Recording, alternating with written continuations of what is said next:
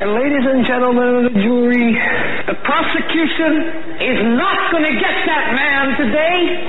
No, because I'm going to get him.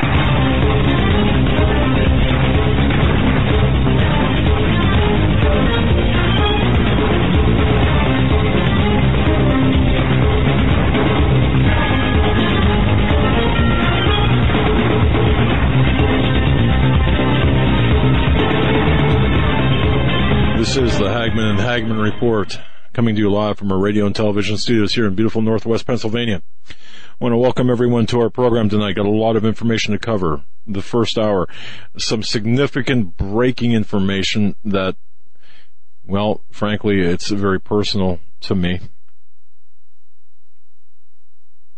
And you need to know about this. The second hour, we have a very special guest, Saeed Abedini.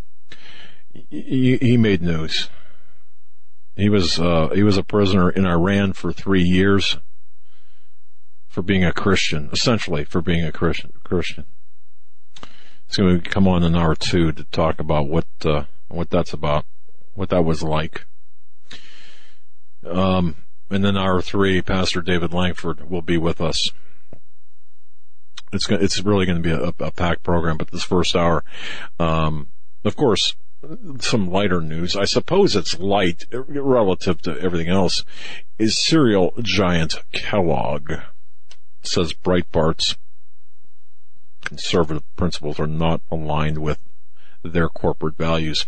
So bad news for you Pop-Tart, Rice Krispie, Cheez-It, Eggo eating snowflakes. Yeah, if you like your Fruit Loops in the morning, yeah, Kellogg says, you know what? We really don't want your business. Enough said. That's right. In fact, Breitbart News has started an internet petition with the hashtag Dump Kellogg's. You know, this is, folks, what's taking place right now. This is a war at the economic level, because here we have experienced it ourselves, and it costs money to broadcast. It costs money to broadcast, whether you're broadcasting across town or across the world. It costs money if you want to reach people. Now, we have the best. I believe we have the best. Global Star Radio Network is absolutely the best. And of course, we use YouTube Live and Blog Talk Radio as well.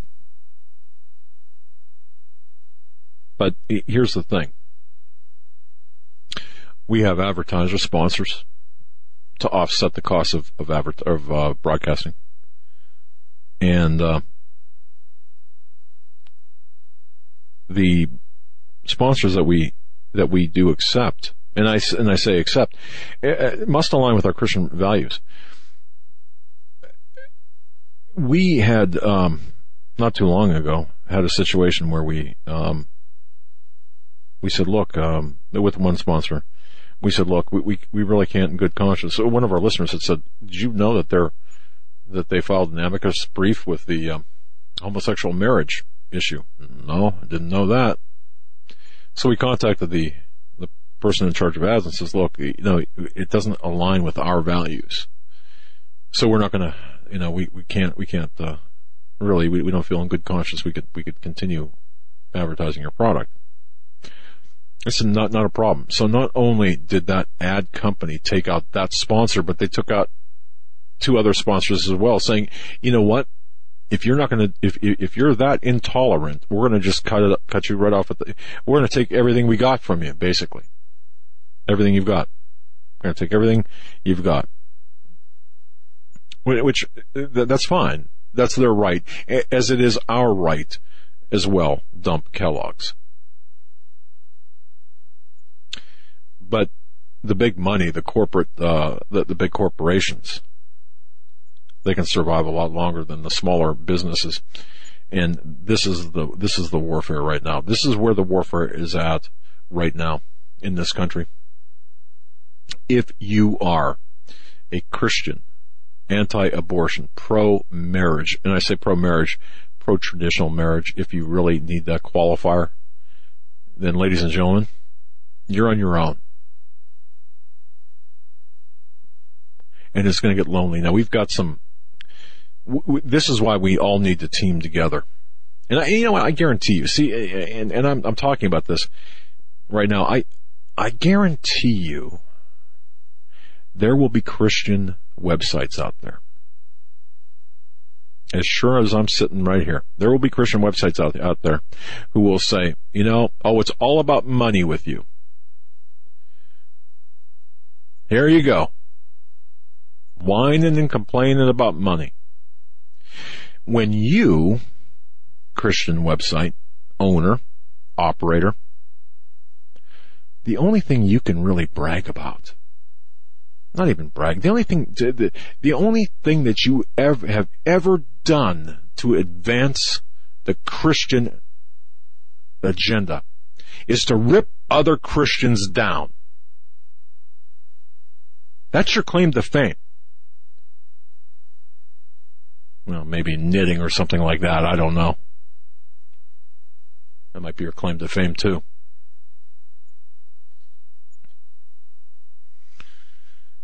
But see, this is war. This is war. Now, I'm not on a rant. Really, I'm not. But we have to understand the asymmetry of the war that we are fighting. The progressive Marxist-Leninist warriors out there will come after you in every way possible. They will come after you financially. They will tie you up in court, bleed you dry with the lawyer's fees. They have deep pockets. Oh, wait a minute.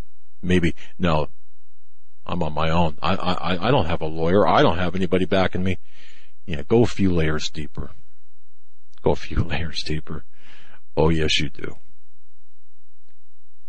So they can afford the lawyers while we can't. And they rejoice in that. And of course they call themselves Christians.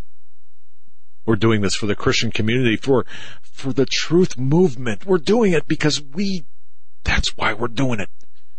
Because we have to take these Christian charlatans and get rid of them.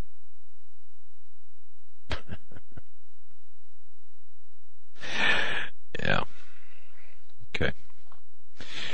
So it's war. And if you see, it's not just us as a broadcasting entity. It's not us as a website. It's not us as an entity or a family. You will feel this too. If you don't have a website, if you're just listening to this, but you've got the ideology, the conservative ideology, the pro-Christian, anti-abortion, pro-traditional marriage ideology, that you've got that, and you believe in what's right, you believe in what's biblically correct, you'll be a target too. Whether you'll be discriminated against on your job or via your shopping. Look at Kellogg's. You're not welcome as a customer. That's fine. Okay. But the battle lines have been drawn.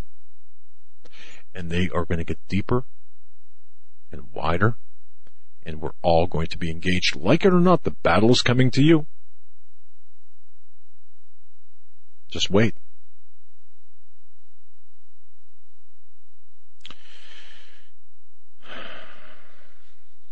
More on that in a little bit. By the way, found a great, speaking of advertisers, found a great company luggage. Folks, do you need a carry-on?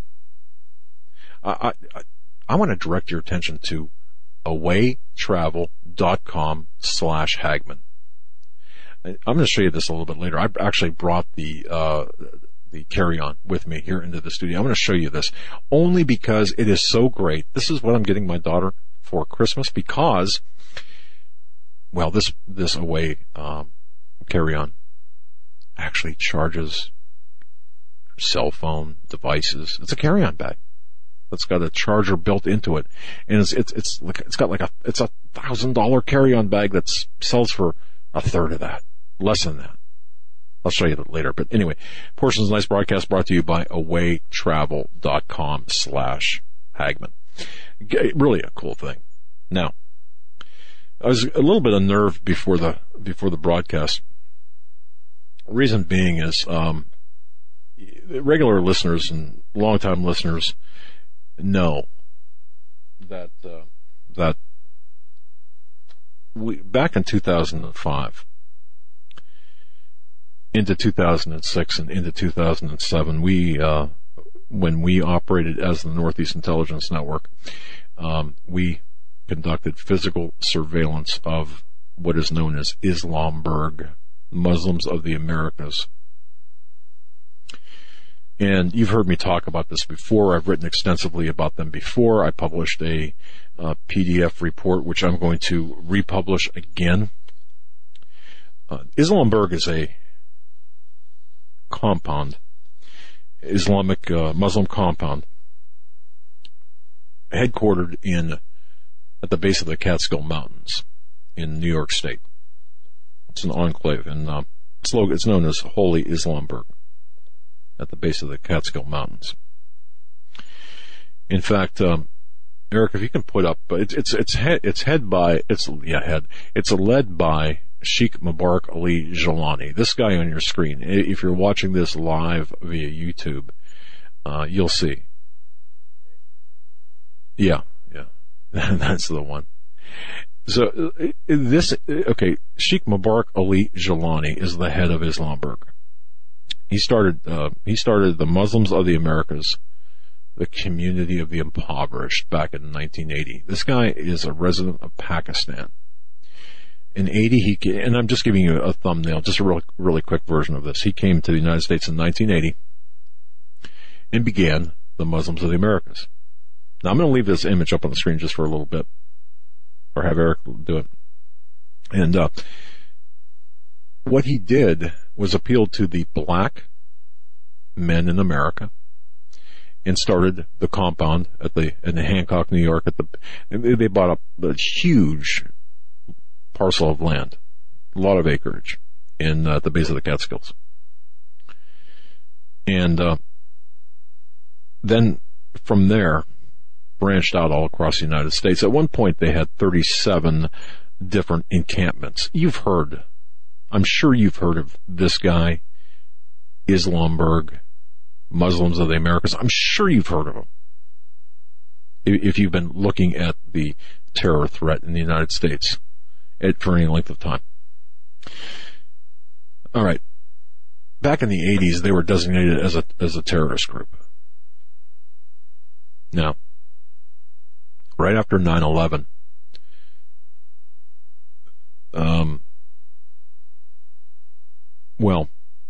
they were taken off as a terrorist group by the U.S. Department of State. And I really wasn't planning on getting into this tonight, except there's a huge issue here. And the issue is this.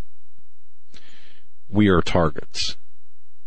We are absolute targets by this group.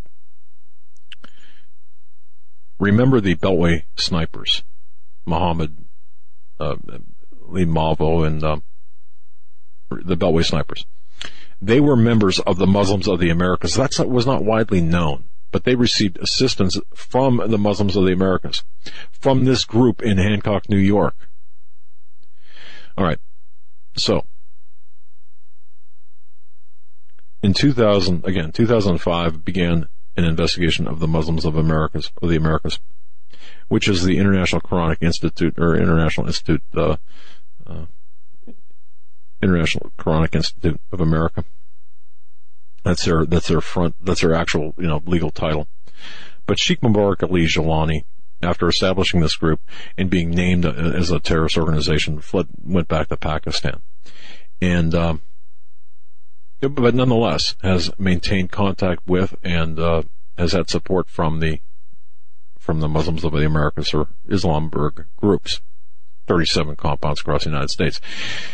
Well, after being designated as a terrorist organization, there was a bit of a crackdown, but still they were allowed to live and be part of the community here across the United States. Now, go ahead and put up image 1 there. This is an image that maybe the sign, yeah. This is an image that I personally took this image, and this has been published all over the internet. This is the outside of the compound in Hancock, New York. This appeared in books. This appeared in websites all across the world.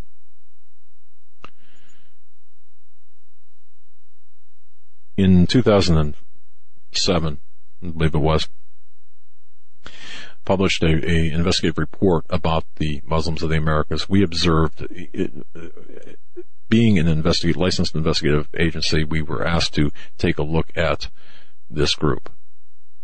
Not by any government agency, but by a private entity. We did. We conducted surveillance. The surveillance that we conducted verified a number of things, not limited to, or including but not limited to, the fact that they were engaged in paramilitary training at this vast compound in Hancock, New York. They were in possession of automatic weapons. There was a school bus on site there that was being used, not just for target practice, but they would storm the school bus. Neighbors reported hearing automatic gunfire, seeing these people the men march down the street. Now there's an image, I believe it might be 3. The hole, the guy by the hole. All right. We reported the fact that this group was storing weapons at this location. We provided documentation to that effect to the federal government, to the FBI. No sooner did we do that. No sooner did we provide, and you can take a look at this image. This is from Islamberg. And for those listening, what this depicts is a man standing by an underground bunker where weapons were allegedly kept. Now, here's the situation. Just now, Fox News is report. Oh, and by the way, we issued this investigative report to the FBI, provided them all sorts of documentation, photographic documentation, video documentation, witness statements. No sooner did we submit that. I don't even think the ink was dry on the report that we submitted.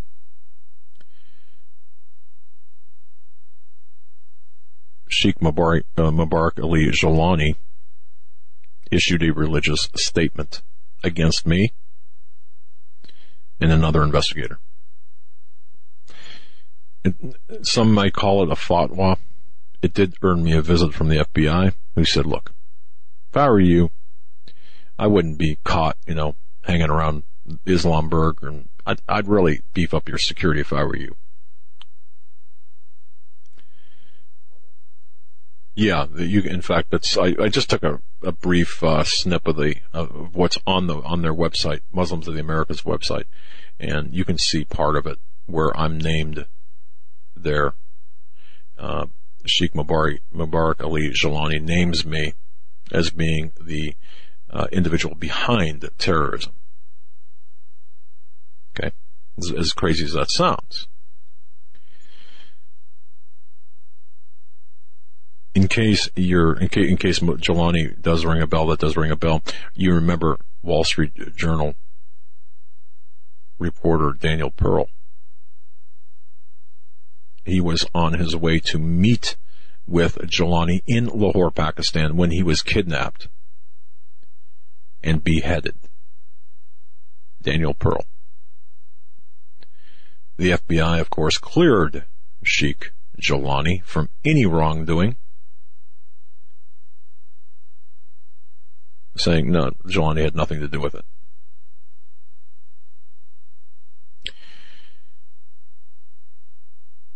So, we warned the FBI, we warned DHS, we warned everybody we could about this. Other agencies or other companies, other broadcasting authors and such. But Dr. Paul Williams wrote, in fact, he wrote in his book, The Day of Islam, he wrote, dedicated a chapter and a half or 2 chapters to my investigation. He himself went to Islamburg. Fox Channel 5 went to Islamburg. Of course, they went overtly with cameras. They were subsequently kicked off the property. It's not exactly how you do an investigation, but nonetheless. So our findings were ridiculed by the FBI, saying that, don't worry, there's no issue. Of course, then Jelani published photographs of the FBI lunching with the Muslim terrorists. I'm going to call them terrorists at Islamburg. And Jelani makes this religious statement, posted on his website. And we have been receiving occasionally the occasional threats, the death threats from this. Not a big deal. What are you going to do?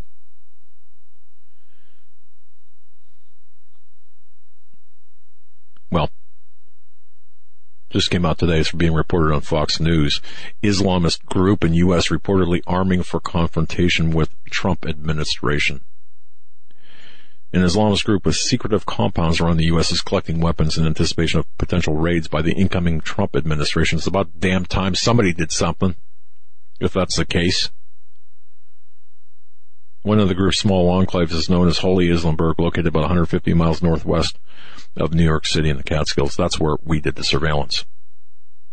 Muslims of America, which is headquartered in Hancock, New York, and run from Pakistan, operates 22 Islamic villages around the nation. Well, here's a news flash. If anyone cares, these enclaves, that's old news. What Jelani has done, and no one is listening, they have taken and trained groups of men, military training, give them military training, weapons, and ladies and gentlemen, they have been dispersed in cities across the United States. They are not encapsulated in these compounds any longer. At least not the warriors, the whatever Jelani called them on that picture, the lions or the fighting lions or whatever. They're not there. They are now living in the cities, awaiting their orders to come after the people who are not Muslim. And yes, come after us.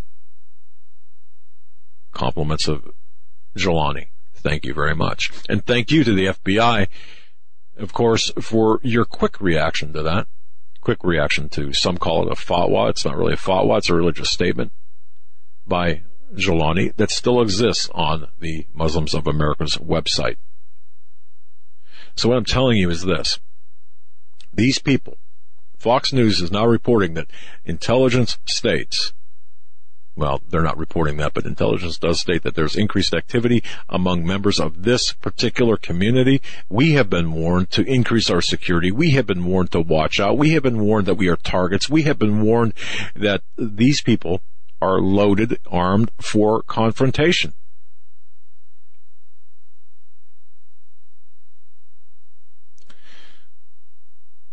You got Judge Napolitano, who I normally agree with, arguing, or, saying, well, you know what, if you're a legal resident of the state, you can collect weapons, there's no law against it. I understand that, but you have to understand, too, that this is a group that is admittedly a terrorist organization, and folks, this is not a joke, this is not a psyop, and these people are being helped by the government, or have been helped by the government, and this transcends party, because this was very rampant during the Clinton administration. This goes back, as I said, in 1980, during the Reagan administration, the Clinton administration, the Bush administrations, plural, especially George W. Bush, when it took on a new life, this group took on a new life, and I'm telling you, each and every one of you right now, the biggest threat right here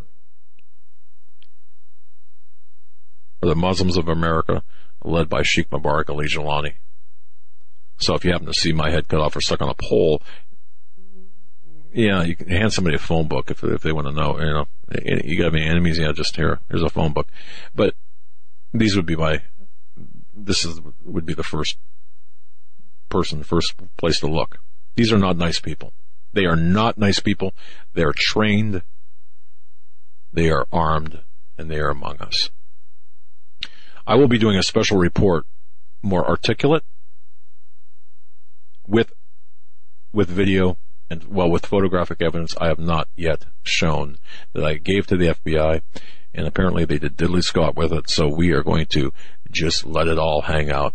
Watch HagmannReport.com for a special report on this, because now I'm loaded for bear. And these people, these members of this community, these communities, they're not nice people. And again, they are out among us. They are not in these walled, at least not the warriors. They're not in the walled villages any longer. Okay, so you have to understand that. But I'm going to be addressing this separately in a separate video, in a very, very, very comprehensive investigative report. It's coming at us. War is coming at us. Civil war.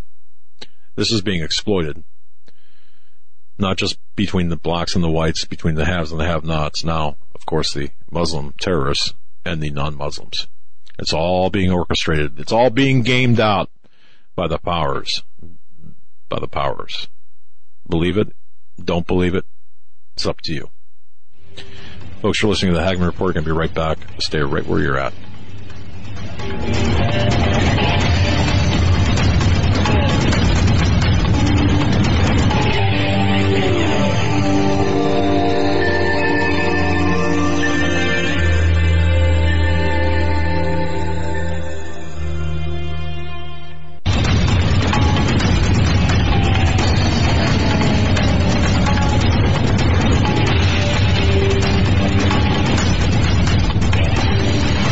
Hagmann and Hagmann Report, moving fearlessly forward in the quest to expose the darkness that's out there. The previous segment talked about the Muslims of the Americas, Islamberg. I'll just say this too: you've got to be very careful with the information out there. The information, a lot of it about Islamberg, is dated. This is Islamberg and the Muslims of the America. It's an evolving threat. They are changing their tactics. They are changing they're changing their dresses. They're moving all the time. People have to understand that this is not what it was even 5 years ago, 3 years ago, or even a year ago. Their tactics operational tactics have changed. So I want to caution you, when you read what's out there on the internet, even by respectable authors, and they still are, understand that the locations have changed, that the threats are not where they are at this point. Back 10 years ago, when we exposed this group for what it was, we had a lot of people that came after us and continued the investigation. God bless them, and we thank them for doing that. But what happened was, we're going to, you get people saying, we're going to go see for ourselves. And they went to Islamberg, for example, in Hancock, New York, at the foot of the Catskills, and they said, we don't see anything. Well, of course not. Of course not. You're not going to see anything. The covert surveillance was conducted, then exposed. Jelani and the group was tipped off. And of course, you're not going to see anything after that. And then you got Fox News going down there in full force, cameras ablazing, saying, hey, can we come in? No. Of course you're not going to, you're not going to find the same things we found. And then of course they turn around and say, we told you, you're just nothing but a conspiracy theorist. Okay. I mean, what do you say to that? So, again, watch HagmannReport.com for a full expose on this, and I'm going to be doing a video on this because this is so important. This is going to be a component. This group of people is going to be used. They're going to be exploited by the Marxist-Leninists, by the Alinskyeites, to create the havoc, the chaos. Again, these are useful idiots that are operating at the end of a string by the string pullers, by the people with power in order to cause chaos and destruction here in the United States. They are not the, they're not the brains behind the operation. They're just merely the pawns. So that's something we're going to get into. But as well, the Pizzagate, we talked a lot about that yesterday, and I want to just tell everyone as well. I think Pizzagate is probably not the right word to use for what we're seeing being exposed. And my goodness, my thanks to all of the citizen journalists out there who have exposed so much, who've done a lot of groundbreaking investigation. No, it's not 100% accurate. Not everything you read is accurate. Not every reference is accurate or refers to the satanic ritual abuse. There are mistakes out there. That's okay, because there's a lot being uncovered. But part of this, the bigger part of this, is that at the epicenter of this incarnation of what the listener, what the viewer understands to be Pizzagate, in this incarnation, one of the big spokes, the hubs, or I should say, of this operation is the Clinton Foundation. And as I mentioned yesterday, for example, Laura Silsby, who worked with the Clinton Foundation, the Haiti relief, was down in Haiti, following the destruction down there, and of course was conducting this rescue operation with children. Took 33 children crossing the border, got stopped, and we'll come to find out not all 33 were in need of assistance. Some still had parents, and some thought they were going on a vacation with this person. She was subsequently arrested, of course, and I mentioned this yesterday with John, and now, under a different name, she is now working for the Amber Alert system. That is a broad, without getting into the details, that's a very broad characterization of what's taking place. But you see, and when you look deeply at this, you will find many of the people involved in this have positions of authority over children. But it gets deeper. So it's the Washington Comet, the references to Comet Pizza, for example, the business, it's bigger than that. It's huge. Whereas Donald Trump says huge. But anyway, it's a lot bigger than what you're seeing. And again, not all of it is correct.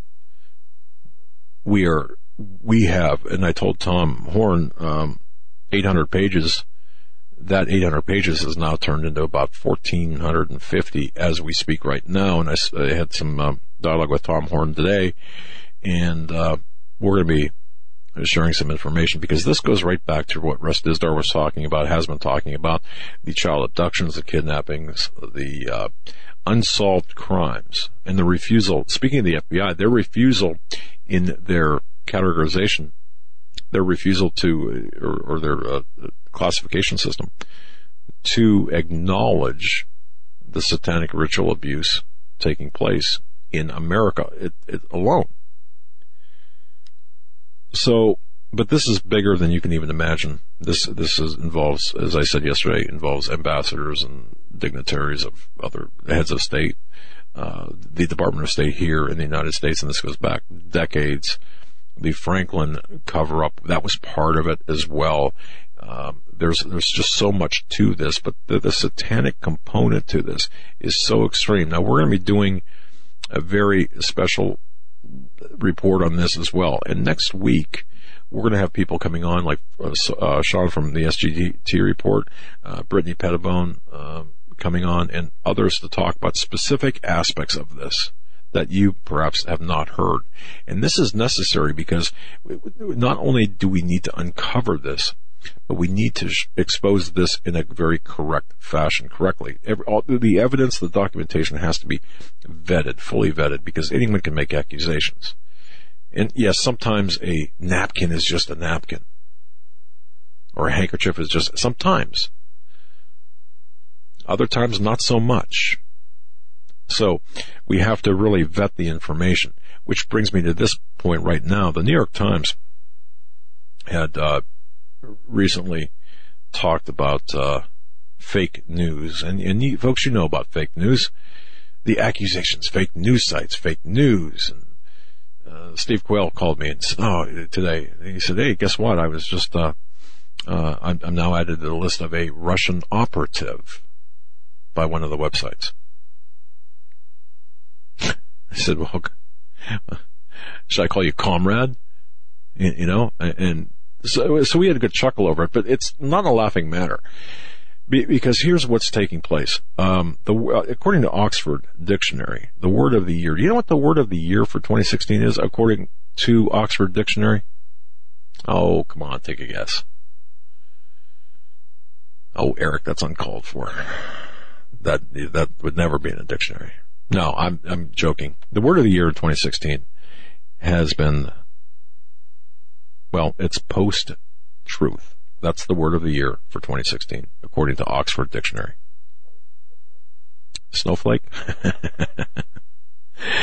No, I'm not going to go there. But seriously, folks, this is important stuff here. And think about this. This goes back to the Tavistock Institute. And for those who are not familiar with the Tavistock Institute, please do your own research on this. John Coleman, respected author, has done just marvelous work on the Tavistock Institute. Daniel Estulin has done work as well. I've talked with him and interviewed him.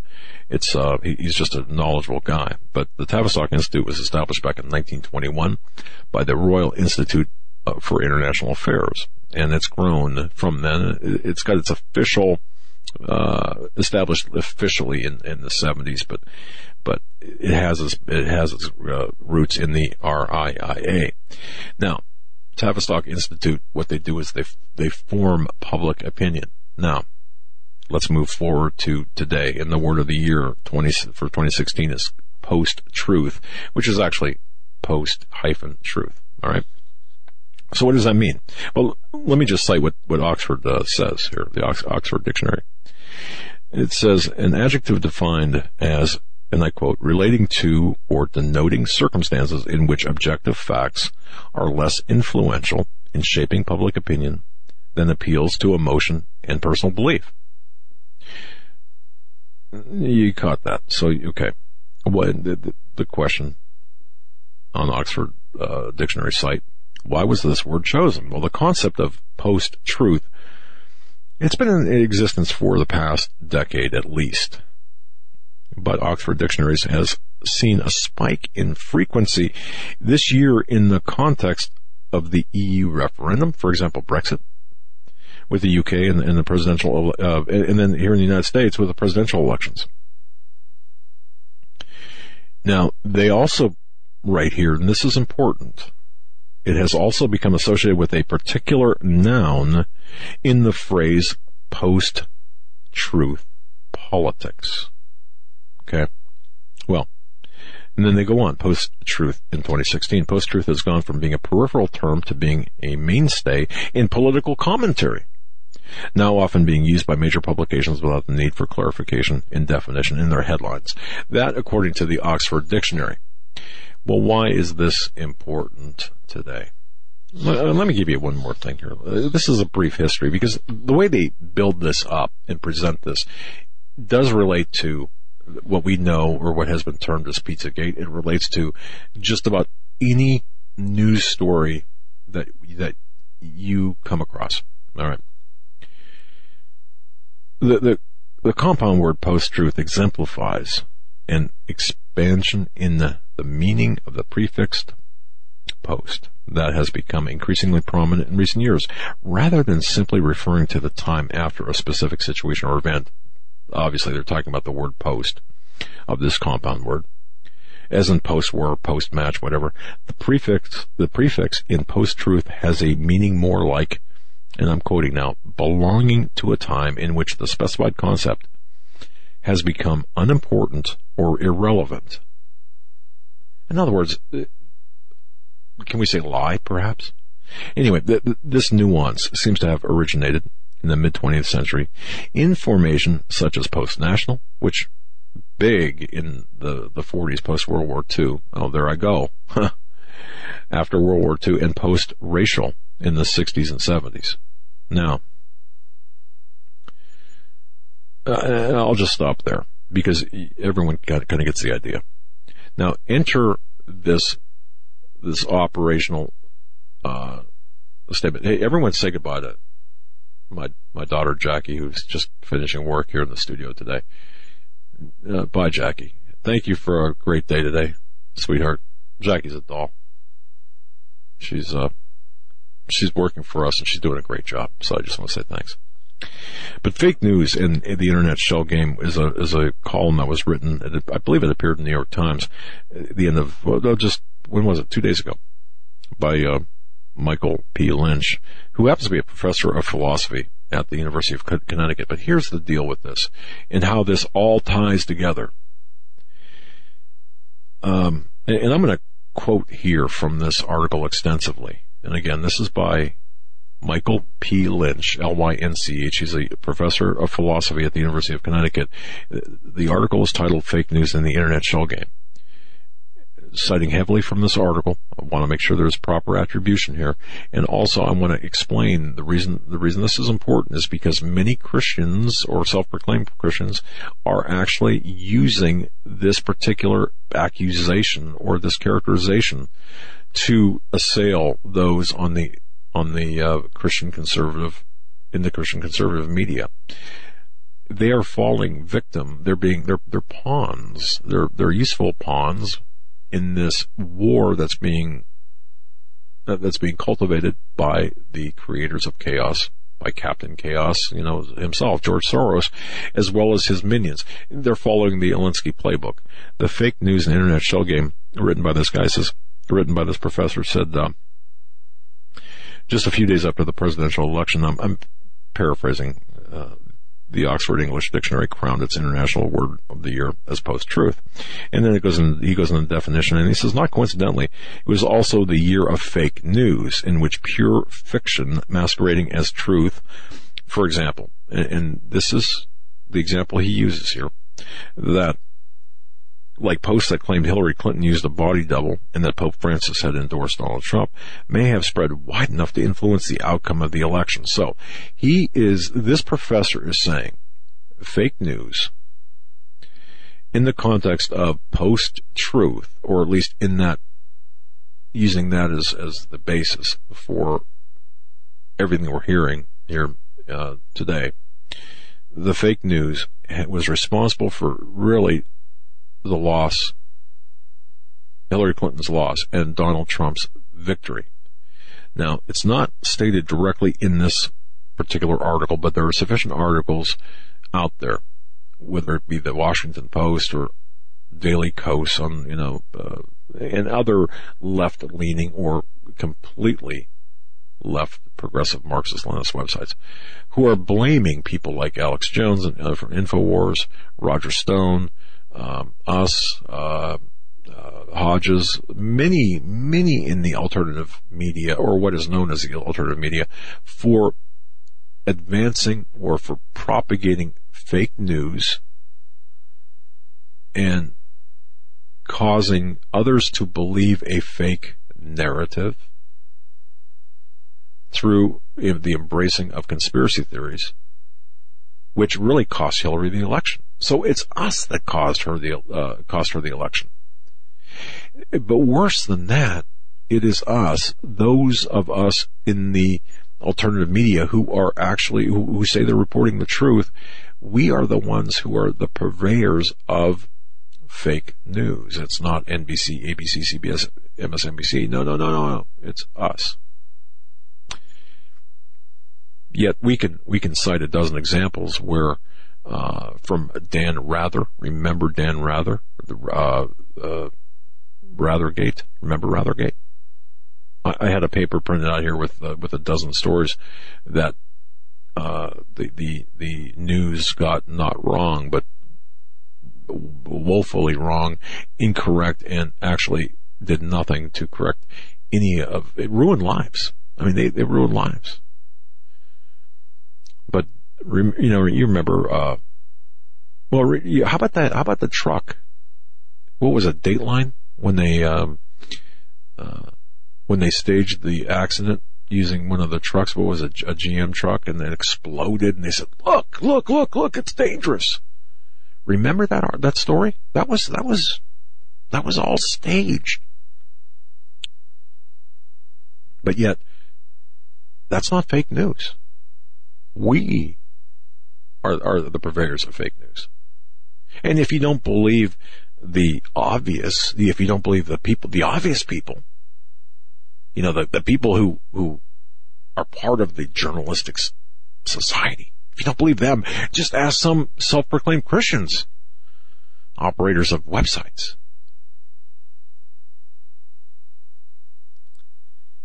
But this is going to be, in my view, the most important story, the most important part, next to what is known as Pizzagate in this country between now and the end of the year. Barring something really bad taking place, barring well, you know what I'm talking about. This is going to form or be the basis for censorship. This is going to be the basis for I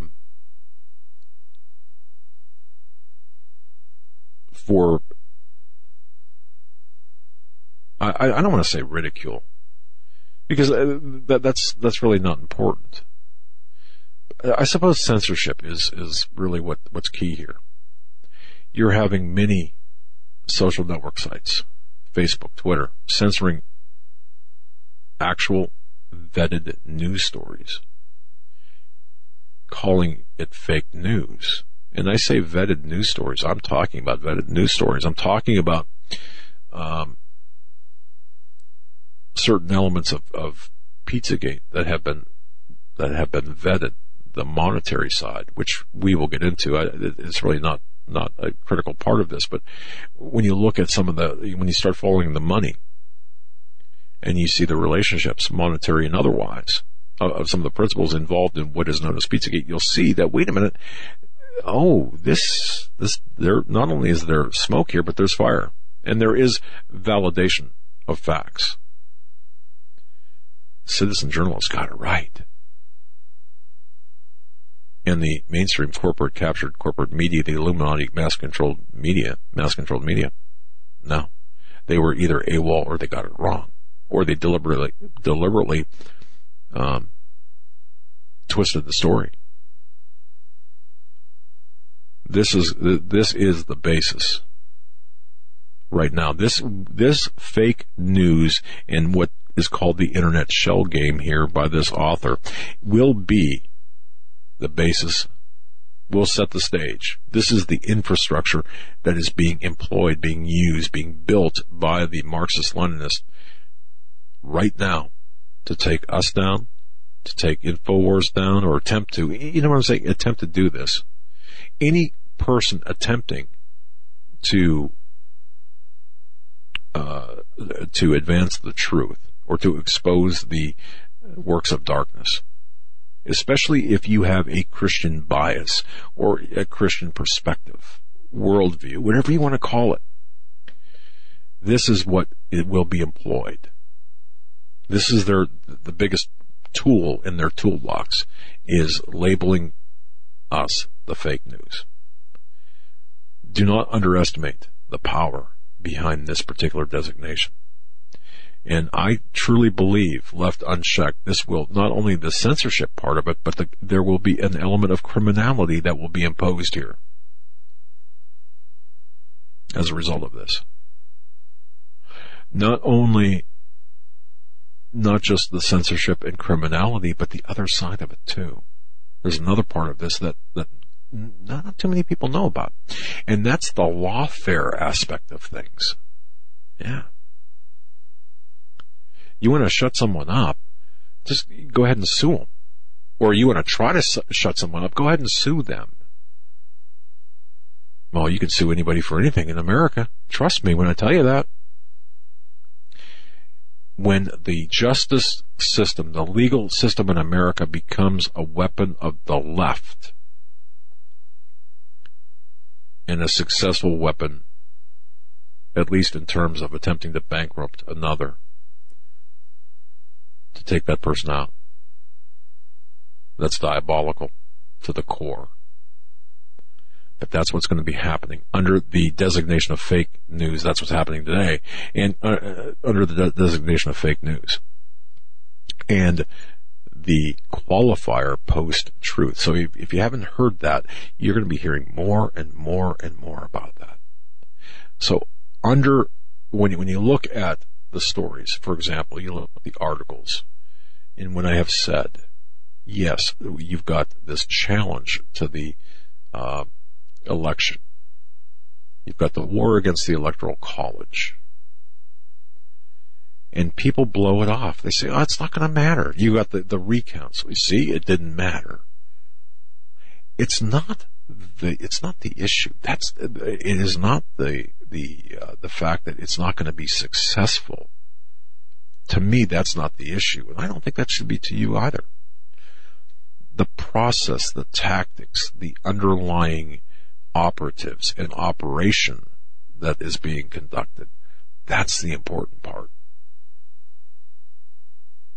Because once you understand the rules for radicals, the Saul Alinsky rules, and how they are employed, once you understand this horrendous, pejorative, fake news designation, the ridicule of anyone who attempts to bring forth the truth. Just look at the birth certificate issue.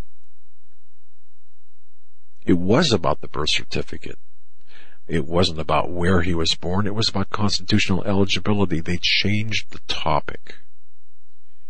For example, it wouldn't matter, physically if he was born in the United States. If it goes to lineage, but the only reason I bring this up is because to them, to the accusers and to the people who are attempting to rewrite history and change the narrative,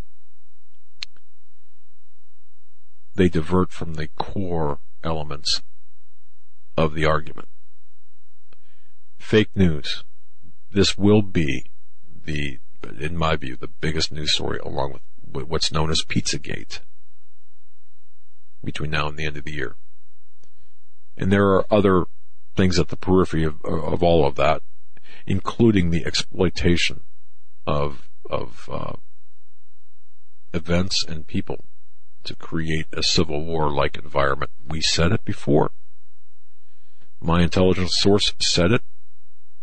Timing was off.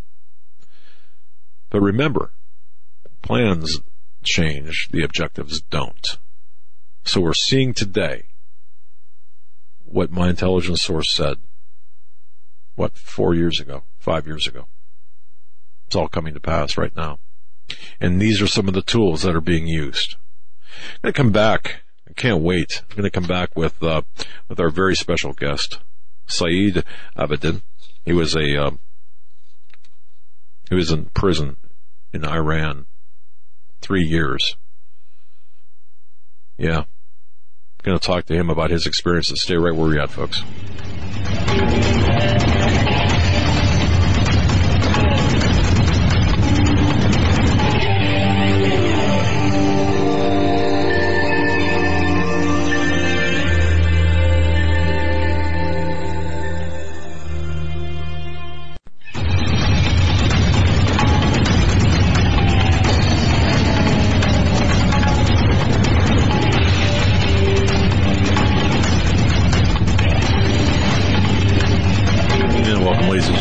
Edition of the Hagmann and Hagmann Report. It is so great when you've got the opportunity to speak with a real, in my view, a hero, a Christian who does not back down, does not back away from his faith, his mission, a man who, in the face of tremendous adversity, unthinkable adversity, scary adversity, stands firm in his belief and his actions. And I remember, and folks, I'm sure you remember hearing about the American Christian pastor who was imprisoned in Iran. His name is Saeed Abedini. And this man for 3 years was a captive of Iran, while the Obama regime fiddled, while Valerie Jarrett fiddled. But maybe that's not the story. The story is the fact that he did not back down. He did not acquiesce. He in the face of the most tremendous adversity that you and I will not face in our lifetimes, perhaps, this man stood firm in his faith. And as I read about his plight in advance of tonight's program and read about everything that he endured, he became more and more and more of a hero to me. An example. Maybe hero is not the right word. I don't know. But certainly an example of someone who really, a Christian. I mean, a pure definition of a Christian. And I want to thank John Robertson for being, setting this interview up, because this man I've wanted to talk to for so long. And John, thank you. And I know you're listening. Thank you so much for your efforts but Saeed Abedini to me is a true Christian in every sense of the word. Before we get to him, something lighter, a little bit lighter here. The holidays are coming up, and if you're struggling to find that perfect gift, omahasteaks.com. That's all you have to remember. omahasteaks.com. Put HH in the search bar. If you're struggling to find the perfect gift for someone who has it all, let me tell you that I've had so many compliments on the gifts that I have sent from Omaha Steaks and the packages I have received from Omaha Steaks. Right now, let me tell you the special right now. omahasteaks.com for $49.99, under $50. Listeners to this show can get my family gift pack when you go to omahasteaks.com and enter my code HH in the search bar. That's a 77% savings. And here's what you get. And here's what I have cooked up at the Hagmann household. 2 filet mignons, 2 top sirloins, 2 boneless pork chops, 4 chicken breasts, and they are so succulent, 4 kielbasa sausages, 4 burgers, and 12-ounce package of all beef meatballs.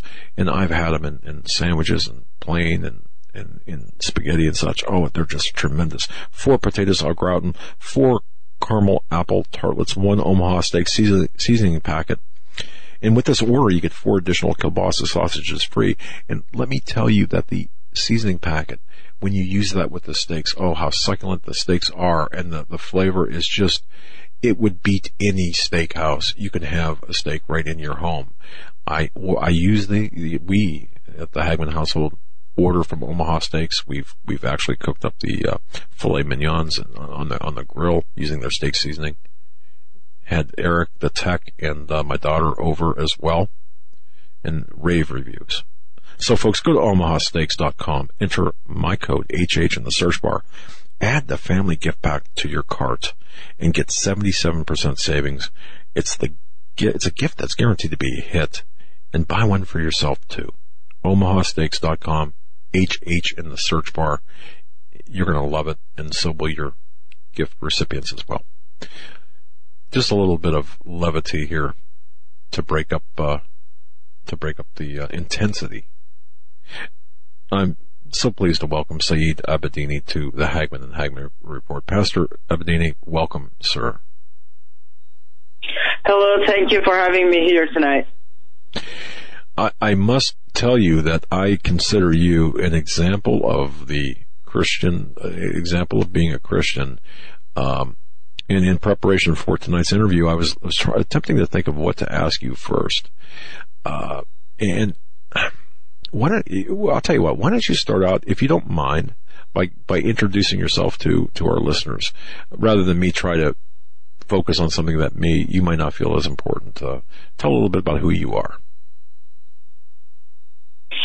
First of all, I need to give all this glory to God and Jesus Christ as the one who just give me the strength to stand up, for His glory and for my faith and my salvation. That was all by His grace. And so I just give all the credit to God.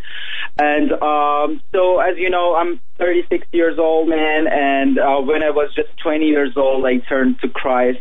When I was very strong Muslim, I was 14 years old when I joined Hezbollah group to attack Israel. And so I had a very, strong Muslim life before I became Christian at age of 20. And so actually a pastor from Assemblies of God in Iran told me Jesus is the Lord and Savior. And then I made a decision to kill that pastor before I kill myself. So, and the same night when I was, sitting on my bed to start praying to God to show me what is the truth. And I just got the Bible in hand and the Quran in other hand. I just knee down and start crying to God and beg Him to show me which one is true, because I got a doubt in that time, in that night. And I just, it was the night that completely changed my life, and I just turned to Christ. Okay. Wow. All right. Now, so this is pre-incarceration. Is this your obviously it's pre-incarceration, but it's you gave your life to Christ, and you said did you set out to become a missionary? And because I know you hold dual citizenship in Iran and America, I guess I'm kind of interested too of how you. Well, what led you back to Iran to preach the gospel? What? Yeah, go ahead. Actually, that night that changed my whole life has another part of story. When I was just in the midnight, I heard a voice woke me up at 2 a.m. at night and called my name like that, Saeed, I'm coming back soon, go to preach my gospel. So I woke up, I heard that voice, and no one was in the room. I slept. The second time and the third time, I heard like a huge voice, like a bomb shaking the wall. I woke up and I saw a huge light in my room, and it was like 1,000,000 times more shining than sun. So, just a second, I got so scared. I felt the strong presence of Lord and me that I never experienced it before in any praying, like a Muslim namaz.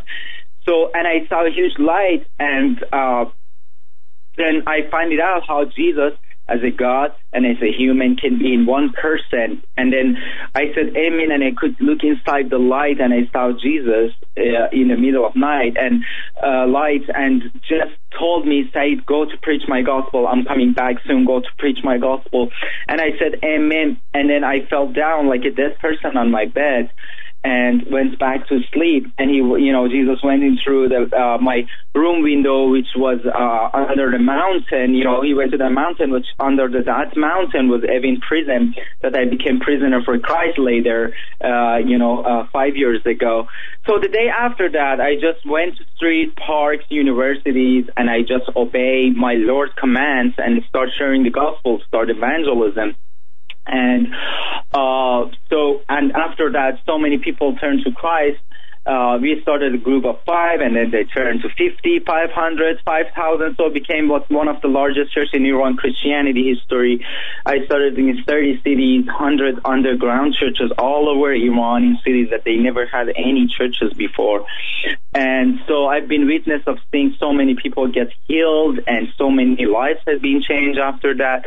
And so God's signs and wonders were working so amazingly, and the church were increasing so fast. So during that time, intelligence police of Iran find it out, because my story got famous in Iran, and they took me to prison, interrogation, arrested me so many times. I've been arrested, about 12 times. This time that you heard on the news was the number 12. It wasn't the first time. So I didn't have any other choice, so I just escaped from Iran to Dubai and Turkey, and I came to the United States, 10 years ago, and then I was here going to churches, speaking churches, sharing my testimony, encouraging believers and helping the churches to get revival back, get revival and get back to God. So, and then one day, Holy Spirit told me to go back here to Iran. And so I said, Lord, if I go back, they're going to kill me. I already have cases, I know.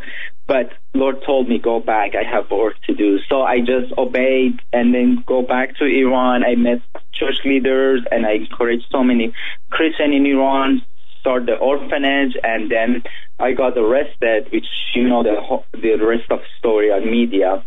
So I've been watching that how God, is working in a country that no missionaries is allowed to go there. And, God is visiting people with the dreams, vision, and Jesus Christ, our Lord and Savior, who went on the cross 2,000 years ago for us to pay the punishment of sin, which is death on the cross for us. And he himself, again, humble himself, like 2,000 years ago, go to the dream and vision of the people that no missionaries and, they don't have any Bible and no missionaries is allowed to go there.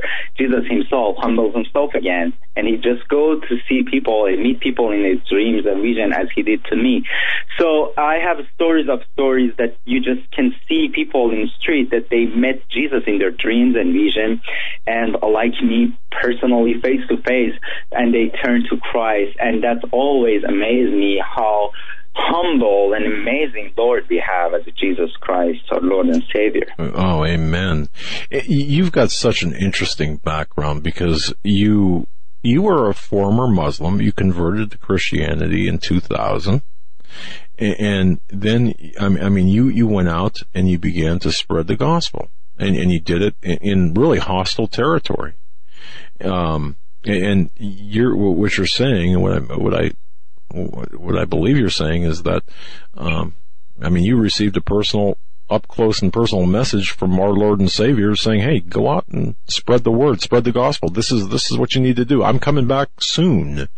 And you need to go out in behind enemy lines and do this. That's what you're doing. That's what you did.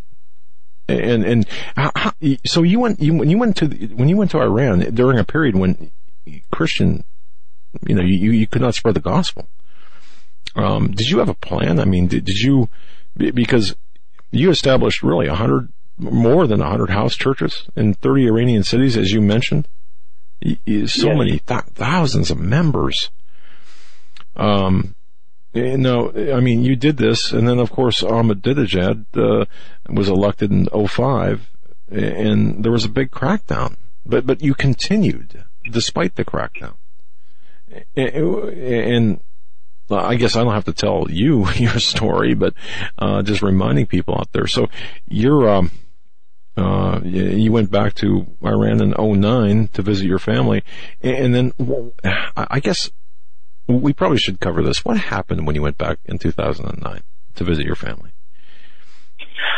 It's not a hard thing to do when you see Jesus is asking you to do what he already did it for you before. Mm-hmm. He asked me to go to preach the gospel and share the good news with people when he himself already came to my room and gave me the good news himself, to me by the eye contact, face to face. So he did it for me, and then he asked me to just repeat what he did to me. So it's kind of like every time that he's asked me to do something that's kind of like threats my life, or I should put my life in a risk. And I just remember he already asked me to do that when he just did it for me. He just humbled himself. Just imagine. He came to the room that I'm living, and he just met my soul. He met me. So it's kind of like every time that I remember that meeting with God, give me that courage and encourage me to just go and kind of like fighting with the lion, to preaching the gospel and trying to evangelize to people that they can be saved from the hand of Satan. So Yeah, all the time. When I just remember, I got so encouraged, and so many times, I've been arrested, but all the time I could see any time that I went in danger and in darkness, He was there, and His grace was there. And, His grace, that's enough. It's enough, in any situation. And I remember when I was in solitary confinement, I was surrounded with walls and guards and dogs, I couldn't do anything. It was just me and God. But all the time, I can say every second, I could feel the Spirit of God, Holy Spirit, is nourishing and cherishing me. And, wiping out all my tears, give me courage. But Saeed, you're going to be out. Don't listen to them. And you're going to be testified for me, which I'm doing tonight. So it is an honest and faithful God, And so little by little, through all these circumstances, I learned how to trust Him more and more.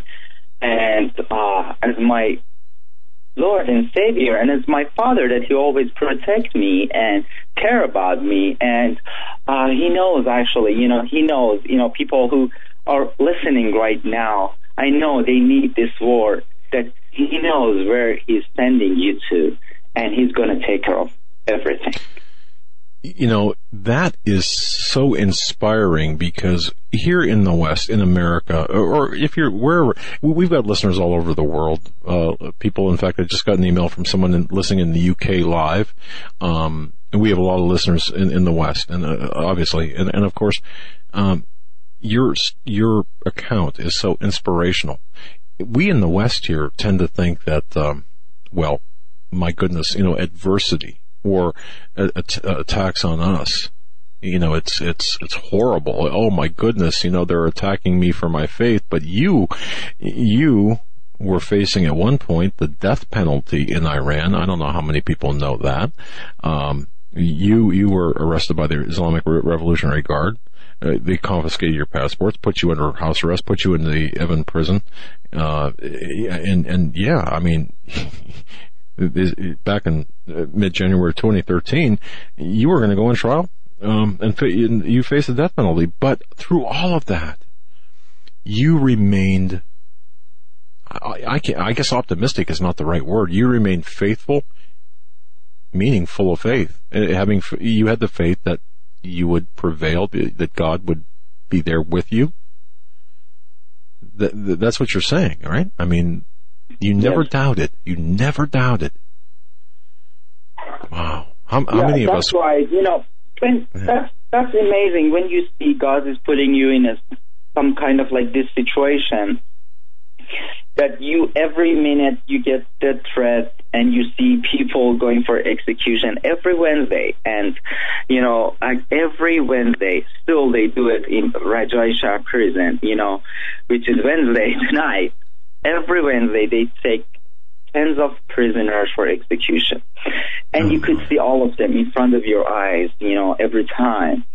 That in 10 minutes they're going to be dead, they're going to be gone forever. And so, but every time that I went through this kind of this situation, I could see easily the Holy Spirit comes and grace of God covering you inside and outside, and help you to stand up, to not be scared, and to just keep your faith stronger and stronger, that you could rejoice, rejoice in the Holy Spirit for all that suffering that you are going through, So it's completely, God gives something opposite that in a natural life we can experience so we can experience something supernaturally when you go there, to see that how God's grace is just give you strength to stand up. And then, I learned little by little how I can rejoice in my suffering, how I can rejoice in my pain, and how I can rejoice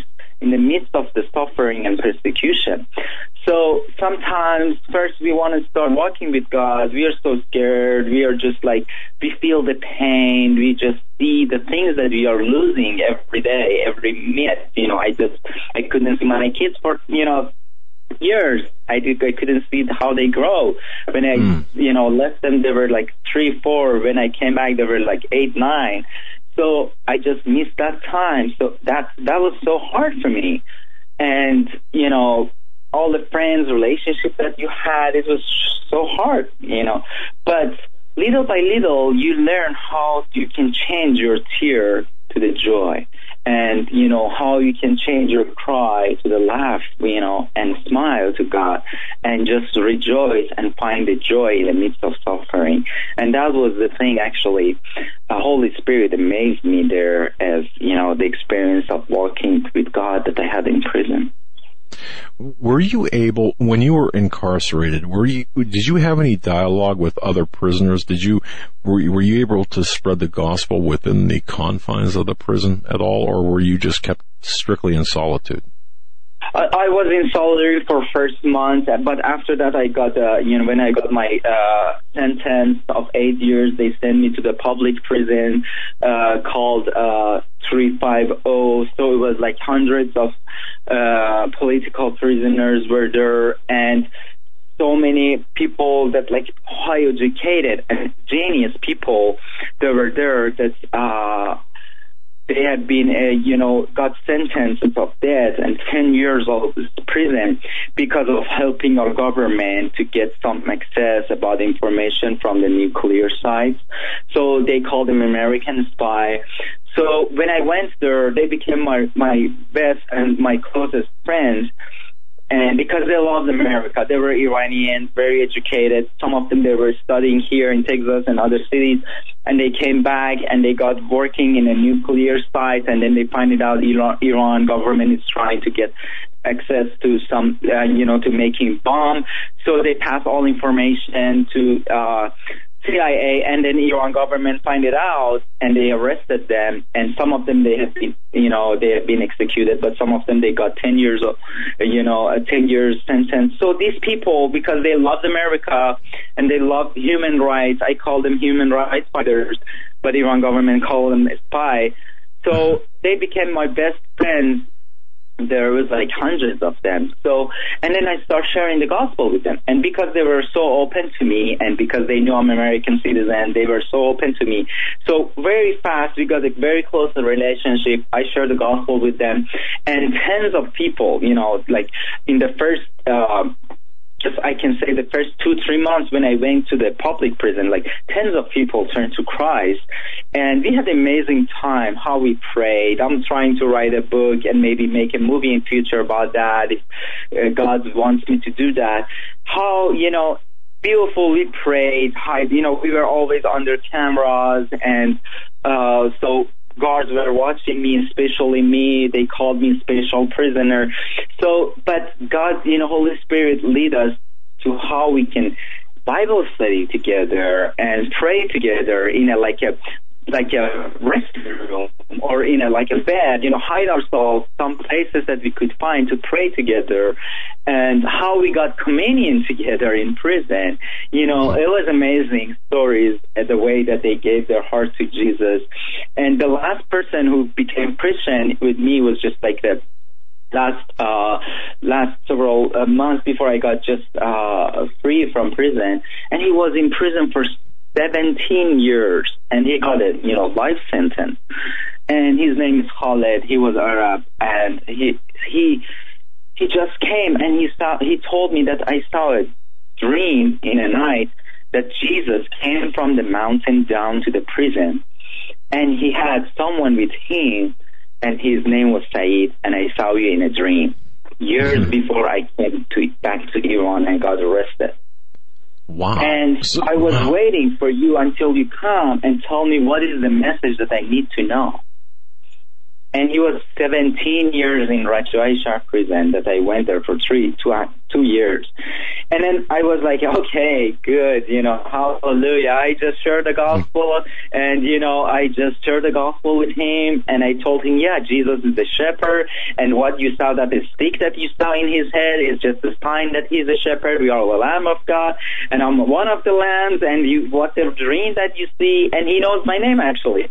So, and then he gave his heart to Jesus and accepted Jesus as the Lord and Savior. And we had pray like every night, 5 hours each night. And together, just imagine a person who just turned to Christ. I've been praying, in solidarity like 21 hours each day. I just slept 3 or 4 hours, But this, like a new believer, was praying with me 5 hours each day. And he was just still was thirsty for God. And he was so thirsty for God.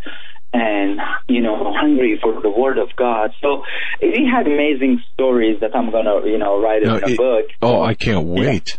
Now, is he still incarcerated or what? No, I got a problem to find a good publisher. Still, I couldn't find a good publisher and agent. So, I'm just kind of like need to know, God guide me to find some people that I can get a good publishers and, and good writers. But everything is in my mind. It's just ready. I can just do it in a week. Saeed, I know you can. Saeed, hold that thought. We have a break for about 3 minutes.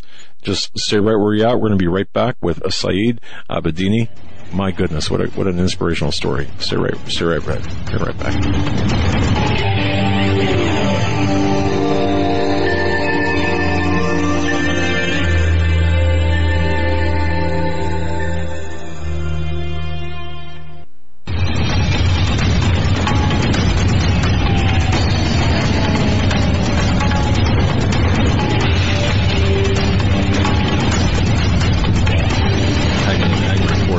Very special guest is Saeed Abedini, 36 years old. He is an Iranian-American Christian pastor.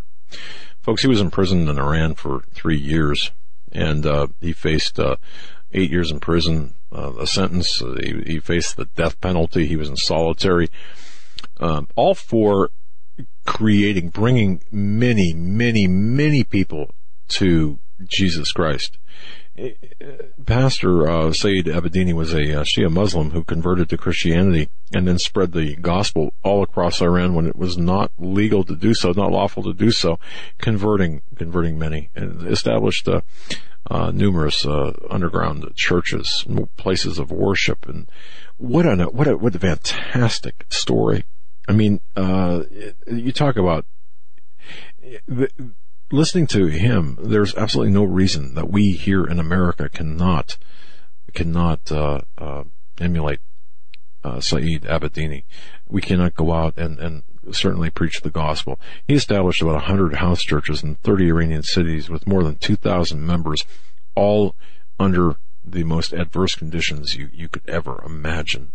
Before we get back to Mr. Abedini, I just want to mention that well, have you heard about MasterPreps? MasterPreps.com. Have you gone there yet? Christmas is just right around the corner. And MasterPreps.com is a great place to do your last-minute shopping or shopping period. They have all of your outdoor camping, prepping, and survival needs covered, from your tents to backpacks to hunting scopes to everything you can imagine. They've got over 20,000 products at masterpreps.com.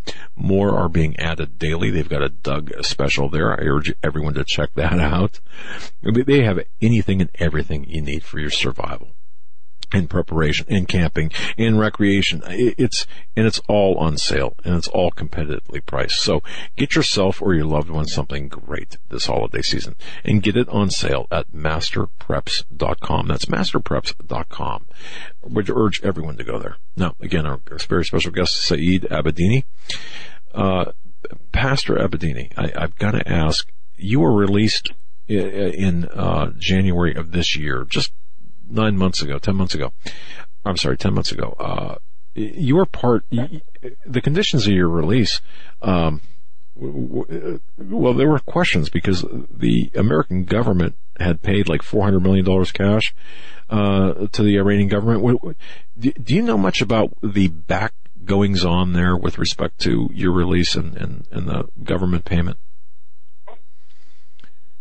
Yes, as I said to my interview on Fox News to Trish Reagan, I was just in the airport when they took us from the Evin prison to Mehrabad airport to just, get to the Switzerland train and just get free forever, and then they told me it take 20 minutes, but it took 20 hours. And then I just, we had the time to talk with the boss of intelligence police of prison, which is a very important person. So, and I knew that I'm going to be free, in a couple hours, and they cannot stop it because of the agreement that we could follow up on news in Iran. So I just started sharing the gospel with that intelligent police before, we go there. And I was asking him why you said it's going to be, just 20 minutes. So I took about 20 hours. And I just started sharing the gospel with him. I said, I just came here to love the people and the message I have for the people of Iran. And, 80 million of Iranian people, it's just God loves them. Who were the flesh 2,000 years ago, came on the earth, and, he paid the punishment of sin, which is death on the cross, and everyone who believes to him is going to be saved. And I asked him in his heart as a Savior and Lord, he's going to be, saved, and all your sin can be clean just by believing on Jesus Christ as the Son of God, and all of your, sin can be washed away with His blood.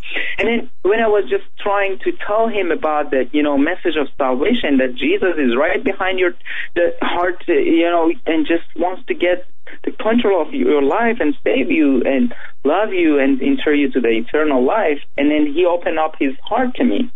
And he said, Saeed, there is another plane that it's in the agreement. If that plane doesn't take up, we never let you go out. And we're going to take you back to prison because that's part of agreement. And that plane has the money in it. And I was like, wow. So I just okay, he is just, because I know, I learned to not trust interrogators because all this interrogation that I've been, hundreds of hours. So I said he is trying to play with me psychologically. So I told him our government never give you, I thought, just they want to exchange the prisoners that Iran have in the United States, some criminal that helped, Iran government to buy something for the nuclear side. So I said, our government never give you exchanges for prisoner or give you money. And he said, I'm telling you, that's the truth. So anyway, the day after that, we just left the country and came to U.S. And then months after that, in news, I found it out it was another plane. So the rest of the story that we find about was about the cash or maybe gold or $400 million. So, and I was, I didn't like it actually because I don't want that the Iran government has this bunch of money in their hand because we all know that they're going to use it for their, terrorist plans. And kind of stopping out the process inside. 90% of Iranians are against their government. That's the thing that America needs to know. So this country is really ready to be changed. With just a small push. I hope Donald Trump, is going to do that. And just with a small push, the government or regime in Iran can be changed. And then we can preach the gospel easily there. And I believe millions going to turn to Christ. That's my vision from the first day. Lord told me, millions going to turn to Christ in Iran. And the process has been started. And we have millions brothers and sisters that are still under this, evil government of Islamic Republic of Iran. If that regime be changed, we can preach the gospel and they're going to add to the church. So I think that's the time is coming, and I'm praying that God opens some new door for me that I can continue preaching the gospel to this Muslim in Iran, and I believe millions going to turn to Christ pretty soon. So you believe, and I'm glad that you do, you believe that we are in the throes, or could be, I suppose, in the throes of a revival, of a true turning back to or winning hearts to God, the true God of the Bible, and to Jesus Christ. You believe that's happening and can happen, right? Yes, that's my faith, and I believe revival has been started in the United States of America, and revival has been started in Iran and in the Middle East. So we see things that maybe doesn't make sense right now, But the way that Donald Trump got elected, I had a prophecy. I just told Huffington Post about my prophecy about Donald Trump when Lord told me about him when I was in solitary confinement 4 years ago.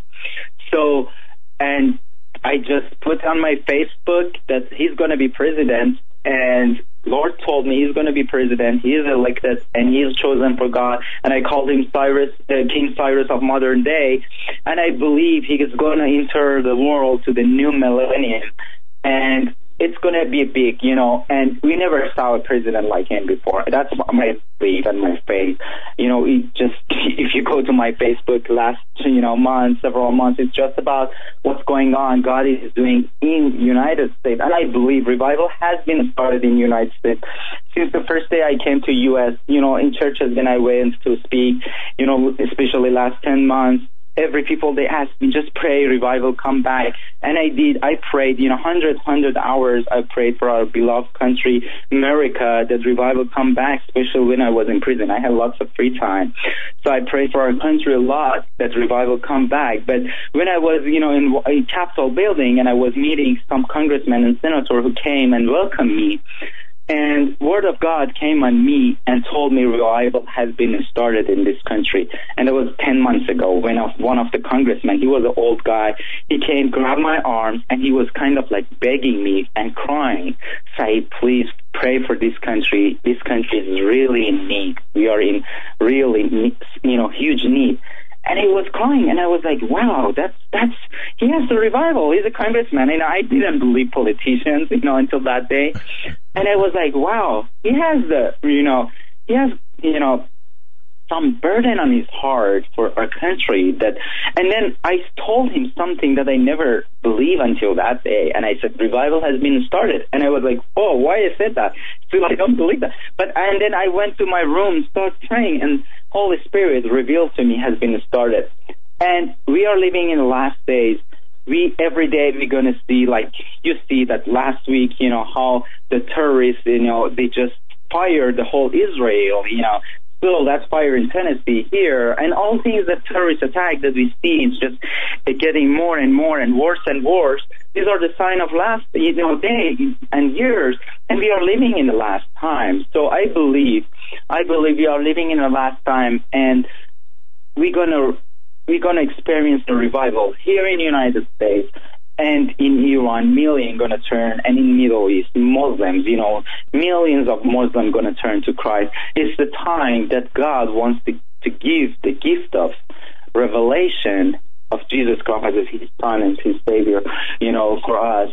So we are living in a, very serious and very spiritual time that we need to preach the gospel to millions, and I think that way kind of like mixed with the politics this time. I believe because of that, God chose Donald Trump, anoint him, and he's going to make some decision that it's going to make and help us to preach the gospel in the Middle East in the future. I believe, and I just had a vision when I was in solitary confinement about him, and I was praying. And then I saw a vision in solitary. I was like hours and hours praying. And then it was just like 6 months that I got arrested. Mm-hmm. And then I saw a vision that I'm sitting and I'm talking with a young man with a blue eye and blonde hair. And we got friends. And then some voice told me he's going to be a next president of the United States and you are friends with him. And I was like, what? Who am I to be a friend with the, U.S. president? I'm just like, look at my situation. I'm just like sitting on the desk in a solitary confinement. They already told me you're going to receive the punishment of death. And I said, who am I? And it was the time that, when Hillary Clinton was foreign minister, and when they arrested me, I knew that they told us that we can do anything for him. Do you think it's a Hollywood movie that we go in Iran and rescue him? It's his fault. Why he went to go back when he was arrested so many times? And it seems logical, And I was like, they don't care about me, They said it's my fault, and I just followed what Holy Spirit led me. So it's not U.S. government responsibility. It's Jesus Christ's responsibility, because He was the one that sent me back to Iran, and just so. And then I saw that vision. And that man was very young.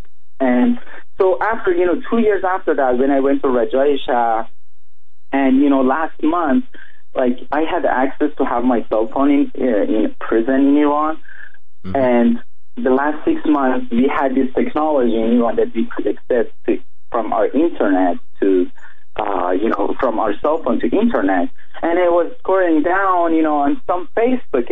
And then suddenly, I just look at all the candidates that they just came to competition for presidency. And I saw all of them, they are older than the face that I saw. So I was like, maybe that vision is for next 10 years or 20 years. So he's going to be president. And then he's not there. And okay, I was just, and like after but I was always looking to the candidate, like 20, 30 of them. And actually Rand Paul was the kind of like one of them looks like younger with a blue eye, blonde hair, handsome. And he was actually advocating for me so strong. And he called my name, sent a letter to Iran government. And I knew it when I was in prison because my dad came every week and told me stories. And I was like, no, this is not the one. And then my wife got a very close friend with Senator Ted Cruz. He was like a member of our family, He was helping my, advocating for me, meeting, my family so many times. I met him a month ago in his office. And the Lord told me, no, he is not going to be the president. And then I was like, maybe it's for 10 years or 20 years, next 10 years or 20 years. And then one day, after a month, when I was scrolling down on my Facebook, and I saw a face of that young man that I saw in a vision like 2.5 or 3 years ago. And so I started shaking, I started saying, oh my gosh, this is the one that I saw in my dream. And then when I click on it, I saw it was the Donald Trump when he was young. Oh my. And okay. I was like, oh my God, this is amazing. He's going to be the president. And I didn't know who Donald Trump is, because I didn't grow up in U.S. I just knew some famous people, like maybe like George W. Bush or like Michael Jackson or something like people. But I didn't know who Donald Trump is as a billionaire or businessman in the U.S. until that day. And I thought, this is the one. So I just told my family on the phone that he's going to be the president. And I'm going to support him because I know he's chosen by God.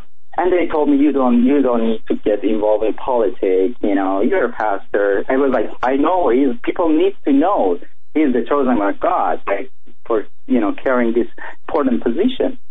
And I'm going to do that. So when I came back to U.S., I got some problem that you probably know about, some marriage problem and conflict. So I was so busy just solving these problems and, trying to find myself. I had so many hard situation, spiritually and emotionally, financially. Still, I'm in it. So I kind of like, but it was so strong in my heart. And then one day I was like, I need to just let the people know. And it was the time that I saw Hillary Clinton numbers got higher and her score got higher than Donald Trump. And I was like, the Christian needs to know he is the one that God chose. So I was like, kind of like wants to help. So I just shared my prophecy with the Huffington Post and I shared on my Facebook until we got elected. And I was like, okay, praise the Lord. And then I just find it out that he met, in that time I find it out that he asked my wife that time to go to the Trump Tower. He met her and he called my name so many times and he gave $10,000 gift to my wife. And so it was kind of like knowing me and calling my name. I feel I never talked to him, not seeing him, but I feel that friendship with him, and I hope I can see him one day so soon. Yeah. My goodness. Saeed, I mean, that's an amazing story. Donald Trump helping you. And you mentioned Hillary Clinton when she was Secretary of State. No help whatsoever from her. She was in a position to help you. She didn't help you. This is what I'm hearing. Yet Donald Trump, really having nothing to gain, helped you and your family out. Is that right? Yeah, that's true. He didn't have a position, but he did the job. I love Hillary Clinton. I love everyone, and I pray for her. And she had a position that time, especially the first 6 months. But I pray for Clinton family. I know maybe it's hard situation after this election, and I pray for their salvation and their life and blessing upon them. But that's the difference of the person who is chosen by God for some mission, and so God equip them and lead them. And God walked with them. And God is going to choose them in a time that they didn't even know that he's going to be president. So God showed me when he was young that he grabbed him and he just chose him kind of like, or maybe better saying is to equip him and make him prepare for the president of the United States. So, and I think he has been chosen in a time, and he probably knows about his young age, what happened to him. Maybe he found it out that time that he's going to be the president, and he kept it in his heart. Because when I was, searching, so many times when I get some vision or guidance from Holy Spirit, I'm just going to test it. Is this from God or not? I just put it on hold sometimes that God confirmed this is from God or not. So I just do some researches, some searches about his life, and then I find it out that the time that he was kind of like the interview that he had with some of people in his young age, and they asked him, do you think you're going to be president? And he's kind of the way that he answers, but not completely no. It's just if he sees the country is going in the right direction, he's going to do that. So, and it was a prophecy. That happened. Country went to the wrong direction. And he came, and he became the president. So he didn't know that he is prophesying about his life, Exactly. He did. So, yeah, he did, because he has been chosen in that time, and Holy Spirit was grabbing him, even in all circumstances that he went through. So many people, when I just post on my Facebook about him, why his life is not good, he doesn't have a holy life, he has been, just look at what he did in his life. I said, that's the way, that's the grace of God. God always chooses the sinners for himself. Exactly. He's going to get all the glory, That's the way he does. So you don't read your Bible very well. And we all are, slow men that we have a time that we are experiencing ourselves, sins, and world. But God is just with us and step by step helping us to be, in a good spiritual shape and position that he can use us one day. Oh man, well, what a fascinating account, Saeed. And you are truly an inspiration to me, and I know that many people. I've just glanced over at the emails all throughout the United States, and even in Europe, people saying just glowing terms about your faith, and hoping that they can be like you in the face of adversity. How can we best help you, Saeed? We got about 2 minutes left. Is there any? Do you have a church? Do you have? Is there any? How can our audience best help Saeed Abedini? I have a ministry called Saeed Ministries, and website pastorsaeedministries.com. But my desire is go to churches for events and preaching the gospel, because I want to be obedient to the Lord and Savior, that he would just meet me face to face and ask me for this, great command. Go to preach my gospel. I'm coming back soon. Go to preach my gospel. So I would love to go to churches and encourage people for their faith and help, America get back to revival. And so that's my desire. And I just need some, people pray for me that God open doors for me to preach gospel to more and more people, to million people, especially for home America. That's my heart for, these people fight for me for long, everywhere as I go, I see people, they prayed for me for years and years. Maybe now they are hearing, my voice, the people that they prayed for me for years and years. And I feel some responsibility to help, revival back to this country and encourage people with my story and my testimony, and just help people to and advise them kind of like to sacrifice something for God. And that's what's going to help us to get a more deeply relationship with God and spiritual growth. So we all have something that still we can sacrifice for God. In our maybe in our marriage situation, maybe in our finance, maybe in our relationship, maybe in our business or university or family or finance, everything. If we can do something, still it hurts, and it has some suffering in it, or some it's sacrifice. We all need to make sure that there is pressure in our life. I posted on my Facebook today, make sure there is pressure in your life. Don't remove them all, because that's very good for our, spiritual health and growth. Wow. Well, Pastor Saeed, we've run out of time, but I will say that I can guarantee you that many of our listening audience will be following you on Facebook and will be supporting you in prayer, in action as well.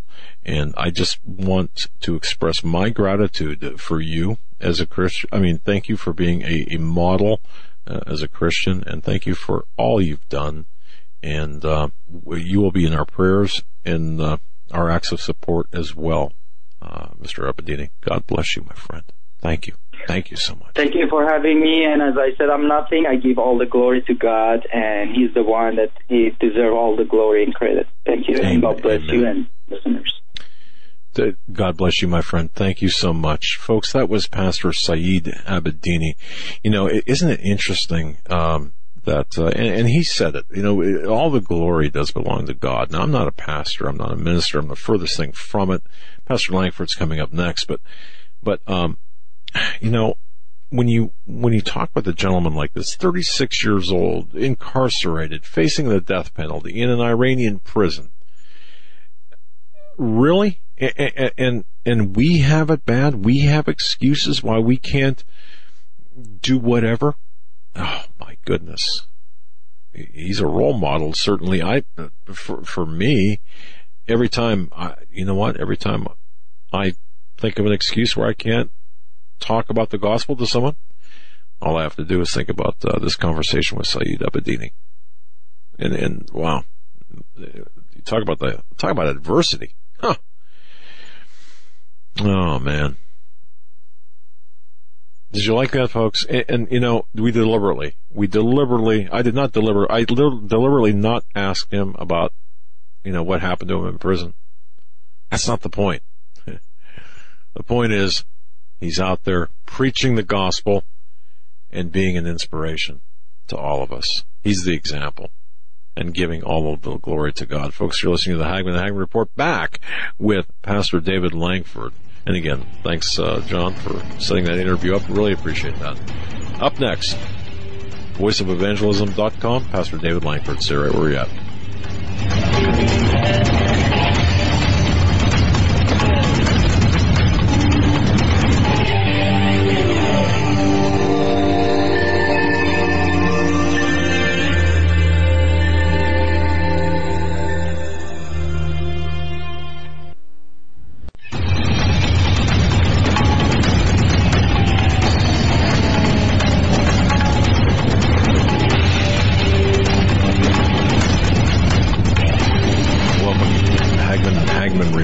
This hour, Pastor David Langford, the voice of evangelism.com, America's pastor, and certainly our in-house spiritual counsel.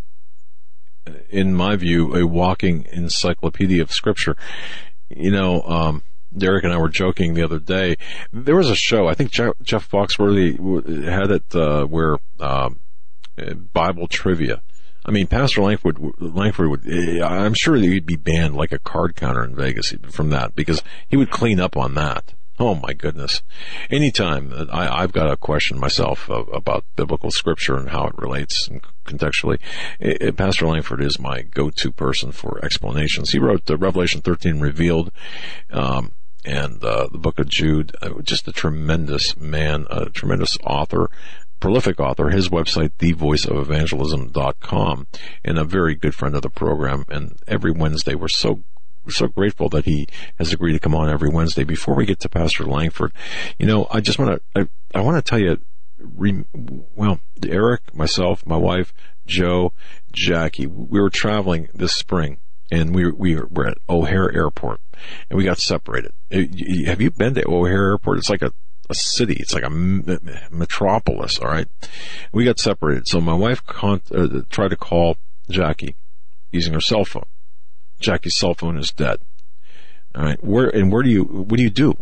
How do you find another person? Well, anyway, long story short, I have the greatest gift to give my daughter. I found it, and I've used this very item. How would you like a carry-on luggage, a piece of carry-on luggage that is made with the finest materials? And think about this, made with the finest materials. It's got the wheels that only high-priced, like $1,000 carry-ons use. It's stylish, but it's made from a premium German polycarbonate. It's impact resistance, very lightweight yet.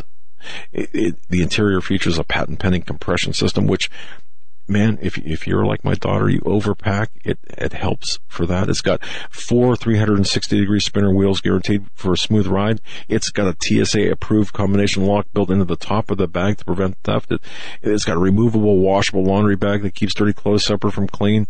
It's got various sizes, this bag. But this carry-on piece of luggage was inspired by true traveler stories. And I'd like to think maybe one of mine, because, again, my daughter, O'Hare Airport, kind of away from the crowd, cell phone dead. Guess what, folks? This bag, this carry-on luggage actually charges your cell phone. It's got USB ports built into the outside. All you do is plug your cell phone in, or whatever device, tablet, whatever you have, and it charges. You got a piece of luggage that charges your electronic device.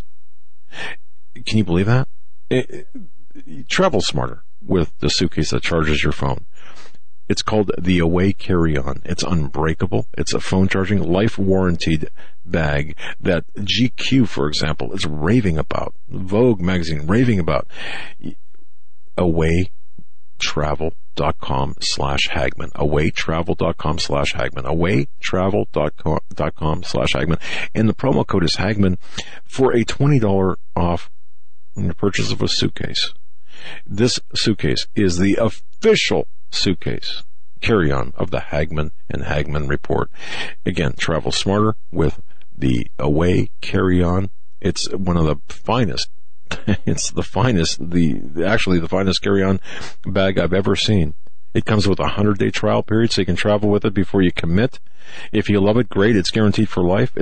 This will offer you a lifetime of luggage happiness. And if you travel a lot, this is really the carry-on of your dreams. Really, it is. And I'll tell you this right now: a new way to give. They have a new way to give this away for the holidays. The gift set. It's a miniature Away suitcase, perfect for all the small essentials you may have. The gift set includes cozy travel socks, a gift card, and Aesop's Jet Set Kit, which includes a travel size shampoo, conditioner, body cleanser, and balm. Awaytravel.com. They've got 2 special edition holiday colors in snow. It's a white. It's beautiful. And asphalt, charcoal gray, beautiful. It really is. Actually, my daughter's getting the white. Don't tell her. And well, folks, awaytravel.com/Hagmann. That's all you need to know. Go there. Just enjoy yourself. Visit awaytravel.com/Hagmann. And when you go there to buy your Away bag, you'll get $20 off of your purchase, your suitcase, when you visit awaytravel.com/Hagmann and use our promo code, which is Hagmann, during checkout. Again, awaytravel.com/Hagmann. At checkout, use Hagmann for a $20 off discount at checkout. It's an amazing bag, and you're going to be able to see it on video because I'm going to show it. I'm that excited about this bag. It's a bag that charges your cell phone. So, Jackie, I hope you're not listening, but you're going to love it. Now, Pastor David Langford, Voice of Evangelism. Pastor Langford, thanks for joining us tonight. Great joy to be with you guys tonight, and sounds like an awesome piece of luggage there, Doug, that would be very beneficial to everyone that travels a great deal. Oh, you got to see this, Pastor. I'm going to tell you what. No more, having a dead cell phone. It's just fantastic. But anyway, before you came on last hour, we were talking with Pastor Saeed Abedini. He was I don't know, you probably didn't hear this. I know you're a busy guy, but he was one of the American pastors, the Iranian American pastors, who was held in captivity in Iran for 3 years. He faced the death penalty, and he was just released this past January. And the reason I brought this up is just to let you know that what an amazing story. And he was talking about, he's the guy that founded 30 underground churches, or hundreds of, I shouldn't say 30, 100 underground churches in 30 cities, converted thousands of Muslims to Christianity. And he's preaching the gospel while in prison, while facing the death penalty. And here we are in America making excuses why we can't preach the gospel and give the word, preach the word to others. It's just amazing. I just wanted to tell you that. Well, I heard some of the interview. He fulfills Romans 1:16, where Paul said, I'm not ashamed of the gospel of Jesus Christ, for it's the power of God. The truth is, most American ministers are ashamed of the gospel. That's why they don't preach it. They're more concerned about shaking people down for $1 than telling them the truth. And for that reason, I wouldn't want to be in the shoes of a lot of these so-called ministers at the judgment seat of God, because they're going to give an account for all of these masses of people that they would not preach the truth to and tell them. They have no conviction. At the end of the day, no matter what you are in life, your convictions dictate how you handle a situation, where you will go in a situation, et cetera, et cetera. People who don't have any conviction, as Paul said, they're tossed to and fro and carried about by every wind of doctrine, and which is a type of a life where there's no stability. Just whatever comes, whatever goes. It's trendy. And this brother, in prison for his conviction, having an experience with Jesus Christ, the Son of the living God, and never once wavering. And in the end, God delivered him. It doesn't matter how God does it. That ought to increase everyone's faith. It doesn't matter how God does it. He can use anyone, anything, because he's God. And to me, that's what makes it so great. Proverb 11:14 says, where no counsel is, the people fall, but in the multitude of counselors there is safety. And simply put, where there is no sound advice or wisdom, and God can do that through a human being in a type of deliverance. So, that man's testimony, we should all desire to have that kind of a testimony. Regretfully, many people are not going to have that testimony in the end. Yeah, regretfully. And to one's own eternal peril, it's, wow. Well, Pastor, what is on your heart today? I'm sure there's many things, but what's foremost on your heart? I today, Doug, was thinking about the program tonight, and I was thinking about two things. One, polarization, and the other, deception. One of the most powerful things about deception, and I don't know that people really grasp it or able to fathom it or understand it, but when you are deceived, you're totally wrong. But you can't know that you're wrong because you're deceived. In other words, you can't see through the veneer and understand that I am wrong, because deception will not allow you to see that you're wrong. You keep, saying with rapidity, I am right, but you're totally wrong. Therefore, you are deceived and you can't come to the light. And I was thinking about how polarized our nation has become, and it will only become more polarized in the coming weeks and months under this new president-elect, because I think God, as I said a few weeks ago when Steve and I were on, is going to turn the stinking boat upside down, and it's going to appear as chaos, but it's going to be orderly chaos, because it's going to be administrated through the divine hand of God. God's going to do this, and it will be orderly, but it will be chaotic to those who don't have eyes to see and ears to hear and a heart to understand. I think some of the greatest days are right before us for the church, for the opportunity for revival, for a divine and sovereign move of God, something that we haven't seen in many, many years and decades. As I've said, too, my fear is every time God gives the church a victory, we take a victory lap, and we become indifferent in just a matter of weeks and months. After 9/11, I mean, everyone was praying. Everyone went to church.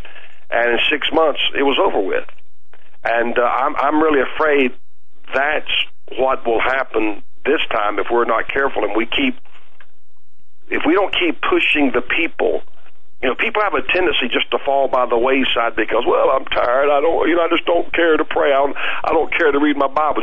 You're making excuses. We get the word disciple from the word discipline. A person who is a disciple of Jesus Christ is disciplined to his tenets, his dogma, his doctrine. And that's one of the greatest weaknesses in people's lives, is being disciplined to the Word of God and developing a prayer life, developing a time to study, a time to seek the Lord. There are times we do have to take a rest because we're human beings, but we must be disciplined and stay with a program, per se, in our own personal lives to keep what God has given us.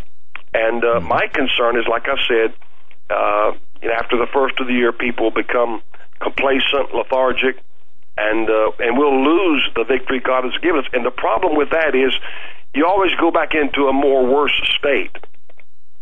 You always fall back into a greater state of apostasy, a greater state of denial, a greater state of deception.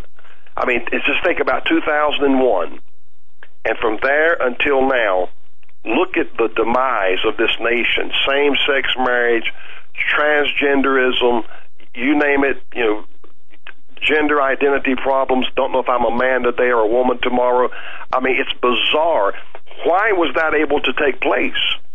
All because the people became more deceived, And, of course, they're going to tell you, no, I'm not deceived, I'm right. You're the one that's wrong. When we oppose same-sex marriage or sodomy or whatever the sin might be, we are the homophobic. We have a phobia. We have a fear. We have a mental disorder. I don't have a mental disorder, but that's the cop-out to put the onus back on us that we have something wrong in our minds, and there is nothing wrong with us. We're thinking, as Peter and Paul both said, you're to be sober-minded. Right. And if you lose your sober-mindedness, that's how you fall into deception. You lose that marker. Pastor, you really, I really didn't think about that. The way you just characterized the life in America, specifically here in America, leading up to 9/11 of 01. And if you think back, folks, I mean, we had really most of the decade of the 90s, the Clintons, and then we had George Bush, and the conservatives, and specifically conservative Christians, most of them kind of sat back and said, oh, okay, it's going to be different. It's going to be good. And then 9/11 happened. We got sucker punched. At least that's the pretext. Absolutely. And then everyone goes and we're all in church. We're all being, kind to our neighbors.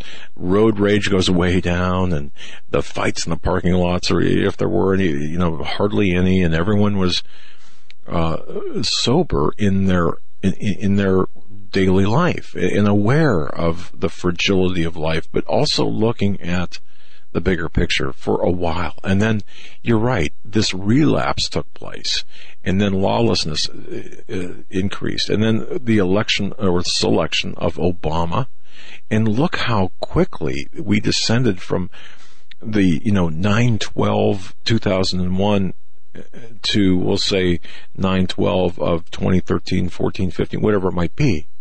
My goodness, what a great analogy. And if we're not careful, this next relapse could take us way worse.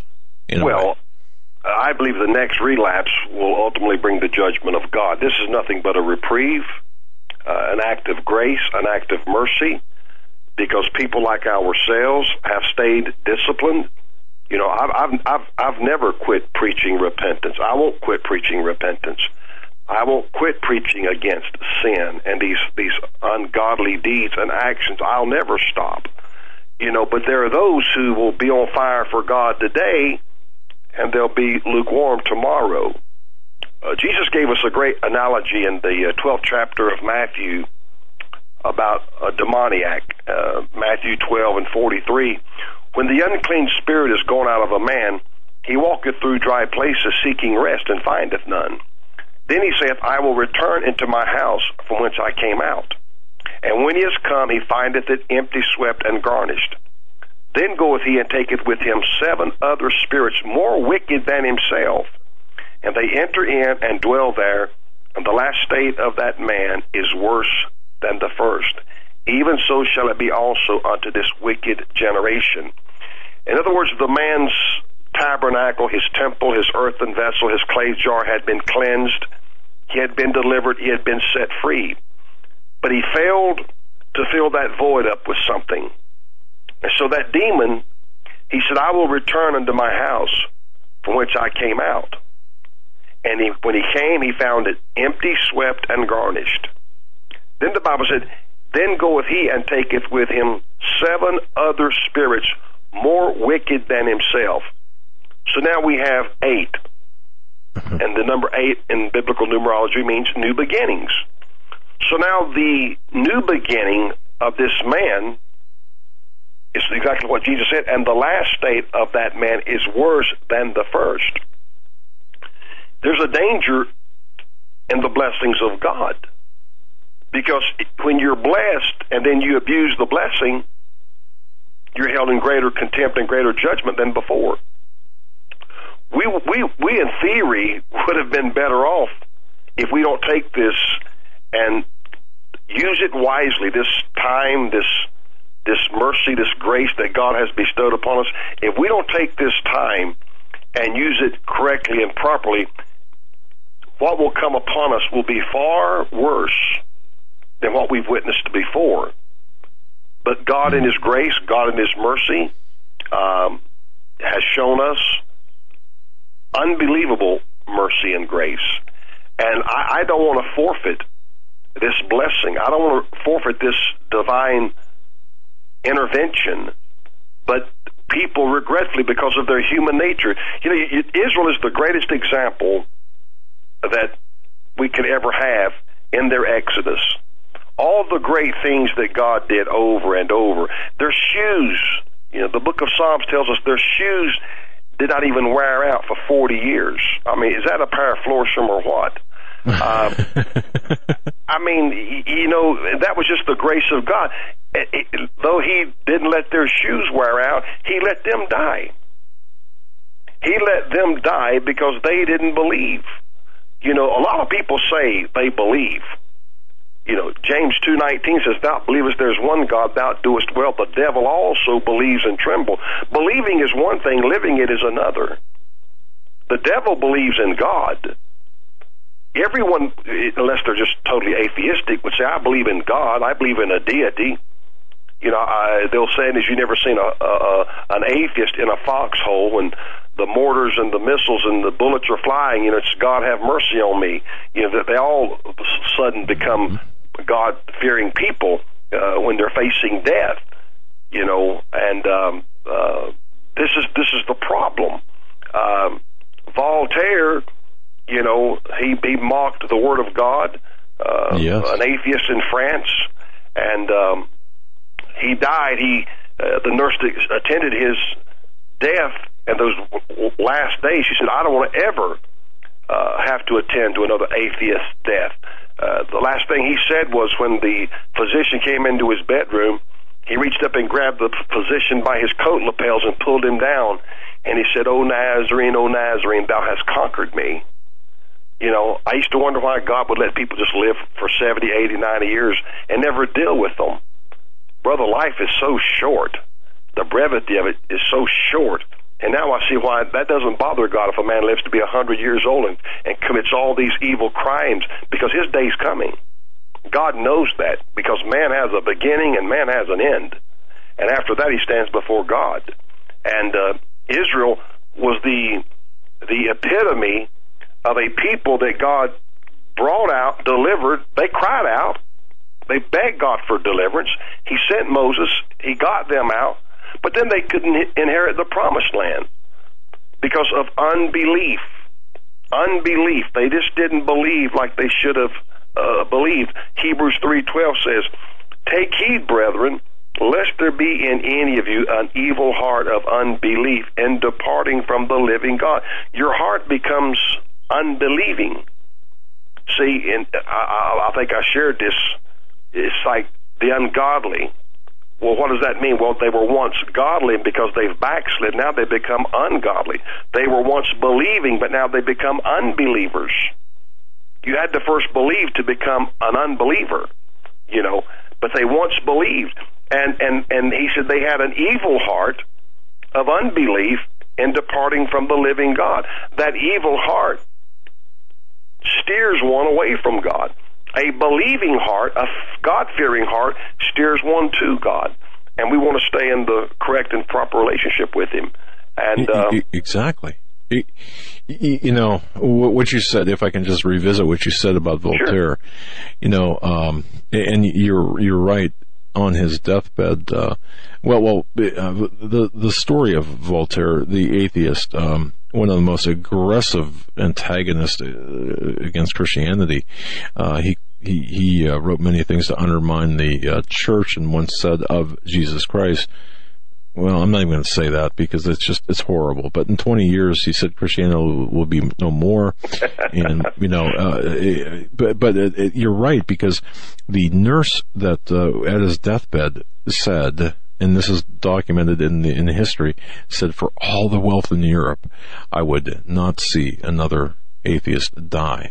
And I think people, you know, we need to understand, people, everyone listening to this, for every person out there, you're going to have a last meal, you're going to draw your last breath, and of course, you're going to have a last utterance. And in many ways, what we say in the end is really an insight into how we lived our life.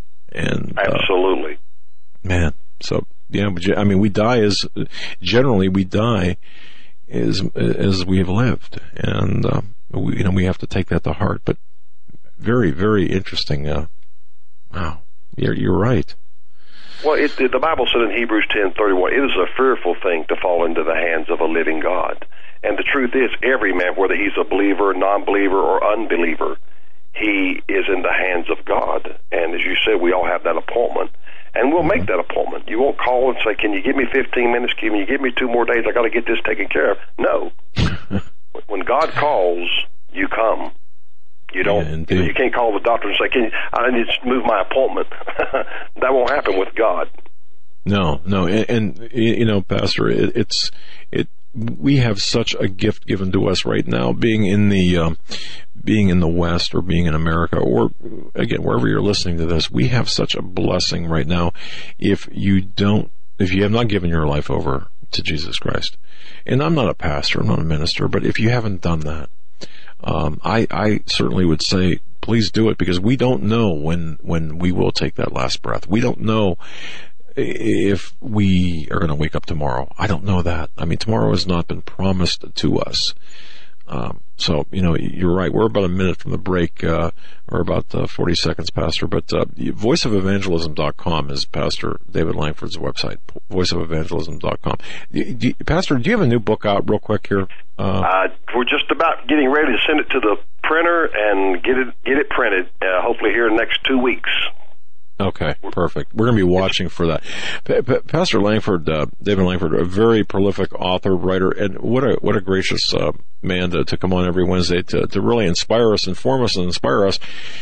And folks, if you haven't read Revelation 13 Revealed, it's a quick read, but it's so informative. Not a wasted word on the pages. That's Revelation 13 Revealed in the book of Jude at thevoiceofelvangelism.com. Pastor Langford's sharing with us the gospel, the good news, and of course, commenting on where we're at today in the entire scheme of things. We're going to be right back. You're listening to the Hagmann and Hagmann Report, HagmannReport.com. Stay right where you're at.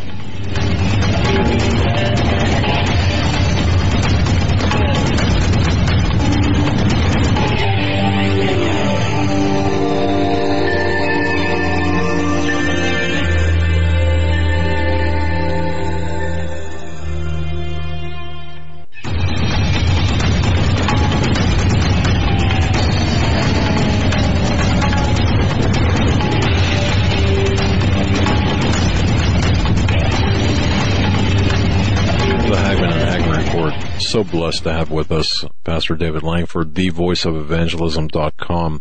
You know, visit thevoiceofelvangelism.com, and it's interesting because, one sentence says it all. The sole purpose of this ministry is to be obedient to the Lord in preaching the gospel to all people, that the lost may be saved, and that the righteous be encouraged and edified. I mean, that's the mission statement, the purpose of the voiceofelvangelism.com. And there it is. Isn't that what we're all called to do? But I'll tell you what, Pastor David Langford does it a heck of a lot better than I could ever do it. Pastor Langford, thanks for holding over. Man, wow. Some inspirational things. And where are we at? We're divided right now. We are polarized, but that's gonna. I suspect that's going to become worse if we're not careful. Do you believe we can enact a revival? I mean, do you believe that we can really? Go ahead. I believe there is a revival coming, but the people must understand. Anytime there is a dynamic move of God, it comes with pain and suffering. Somehow, we think God is just going to bless us and bless up, and there's going to be a great move of God, and there's going to be no cost involved in it. That's absurd. The old saying is true, you get what you pay for. And the greater the price the early church paid, the greater the church grew. But, I would encourage everyone to go back and read the book of Acts. It's called Acts of the Apostles. It's not given a name like Matthew, Mark, Luke, and John, Romans, Philippians, Revelation, James, Timothy, Titus, Ephesians. It's Acts of the Apostles. In other words, it's a book that showed how the early church was formed, how it grew. It gives us protocol. That's another thing that's one of the great problems in today's church. People always say things, throw it up in your face. Well, what would Jesus do? Well, the gospel is to every creature. Matthew 16:15, go you into all the world, or Mark, 16:15, go you into all the world and preach the gospel. But once a person becomes born again, Doug, any sport that anyone likes, I don't care if it's just playing Rook, the card game Rook, there are rules. If you play golf, there are rules. If you play basketball, there are rules. You play baseball, there are rules. The epistles, what we call it, the Pauline epistles, some call them the prison epistles, give us the rules and the guidelines and the regulations about how we live our lives. And today people want to live in grace and stop at discipline and correction and rules and guidelines.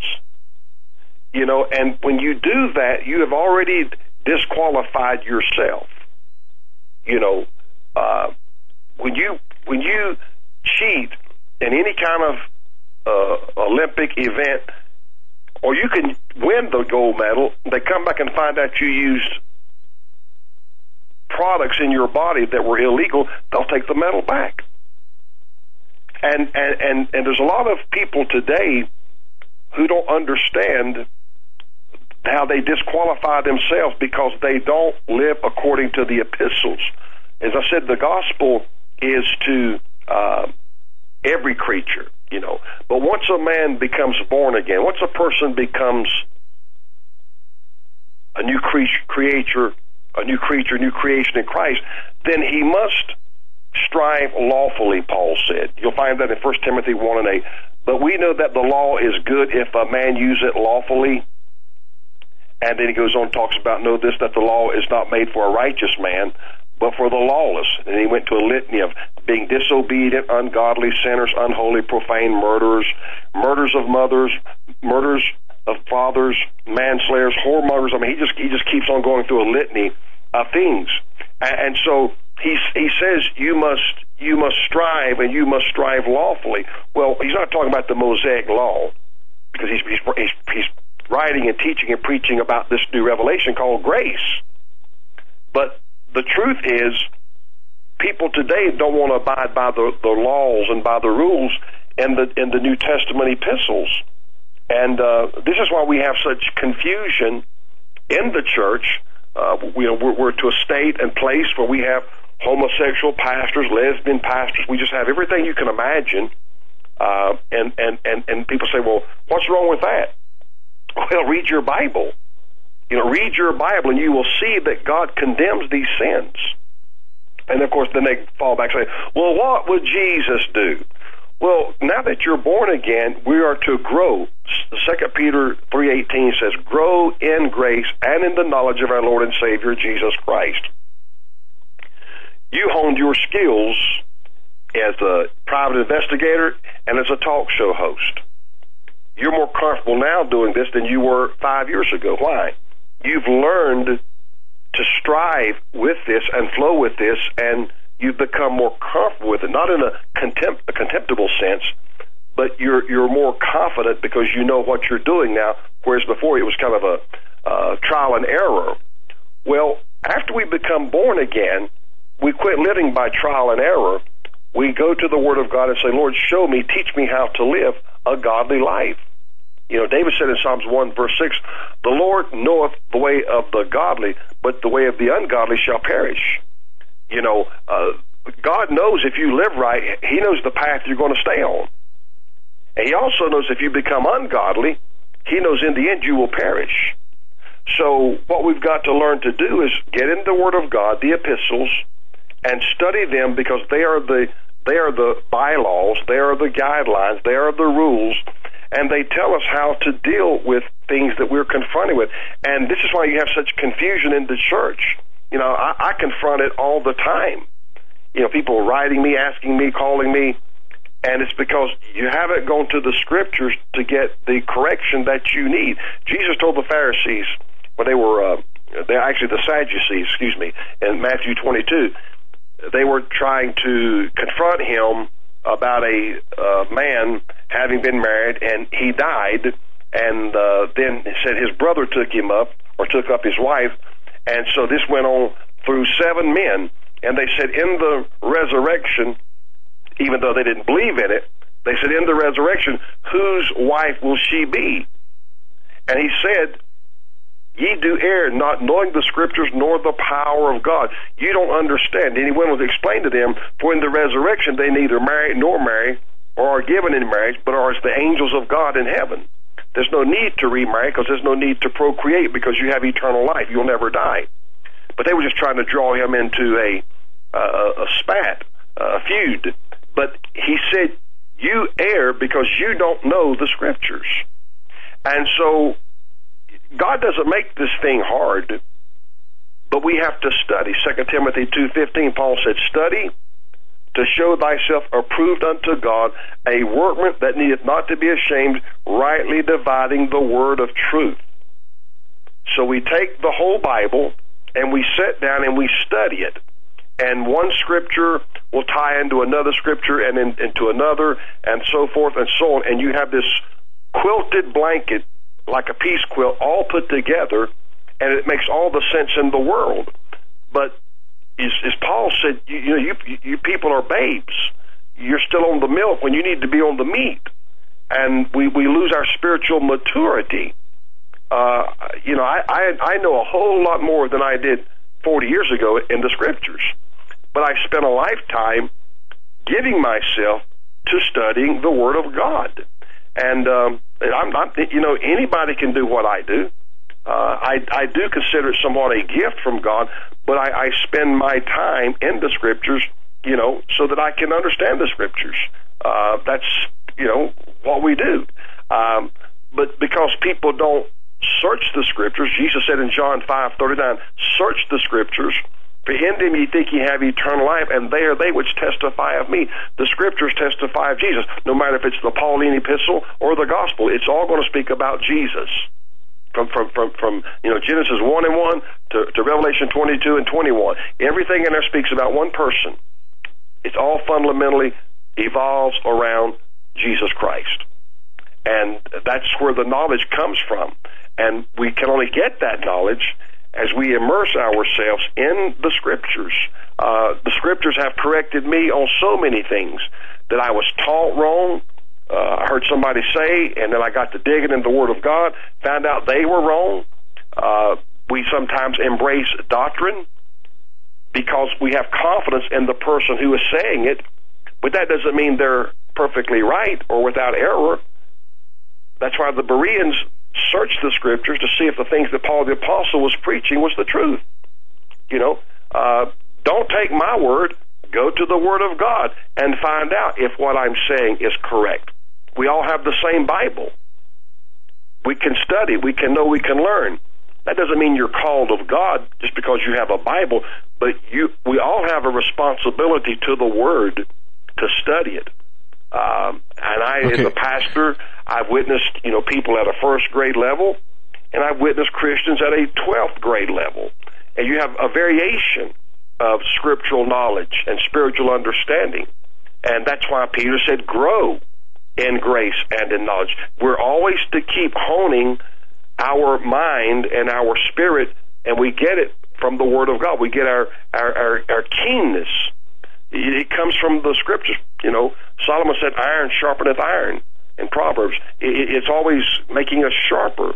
And so if we don't stay in the Word, that's how you get tricked and deceived into believing something that's erroneous. Okay, Pastor, you make a good point here, and as a Christian, and as someone who is studying the Bible, attempts to be obedient, I hear other Christians often, usually on the more liberal, politically, I guess, left, I would say, to justify, for example, immorality or I'll just pick homosexuality for as an example to justify that. They appear to take passages from the Bible or a passage and say, "Look, this is why we are not to judge, or this is why we are to accept and tolerate." And I'm paraphrasing here. For example, whatever sin they might be talking about, and I'll just say homosexuality, for example. Now, as a Christian here, as a Christian man, attempting to really understand and learn the Bible, be obedient, I know homosexuality is not of the Bible. It's wrong. It's a sin. Yet, there are people who will attempt to justify that behavior through Scripture. Now, how, as a Christian studying the Bible, how do you combat that? They're cherry-picking Scripture. How do you combat that?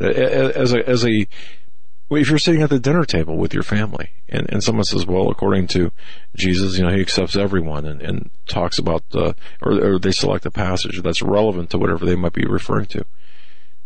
How do we as Christians handle that, or how do we identify that? Well, first of all, we have to have a good understanding of the Scriptures. And again, this is why you got to get into the Pauline epistles. There's not a sin that Paul the Apostle did not cover in the epistles. You know, in 1 Corinthians 6 and 9, he said, "Know you not that the unrighteous shall not inherit the kingdom of God." The next phrase is, "Be not deceived." That's what we're talking about, deception. Because when you're deceived, you think you're right, but you're totally wrong. So this is why Paul said, "Be not deceived." Then he goes on, he says, "Neither fornicators, nor idolaters, idol worshippers, adulterers, both men and women, nor effeminate." And the word effeminate there is pederast, catamites, men, older men having sex with little boys. We see that in the government on a continual basis. Nor abusers of themselves with mankind. That's full-blown sodomy. But see, because they don't know the scriptures, they don't know that's what that means. Nor thieves, nor covetous, nor drunkards, nor revilers, nor extortioners shall inherit the kingdom of God. And such were some of you. But ye are washed, but ye are sanctified, but ye are justified in the name of the Lord Jesus and by the Spirit of our God. So, hey, I fit a lot of those definitions there before I got saved. You know, I'm not going to call all of them out on myself, but I hit a lot of those myself personally. Not effeminate nor an abuser of themselves with mankind, but a lot of those other ones, you know, you could pin the donkey on me to tell on the donkey because I was guilty of some of those sins. But if you go back to 1 Corinthians 5, the chapter before that, there is a element of fornication in the church where a son is sleeping with his father's wife.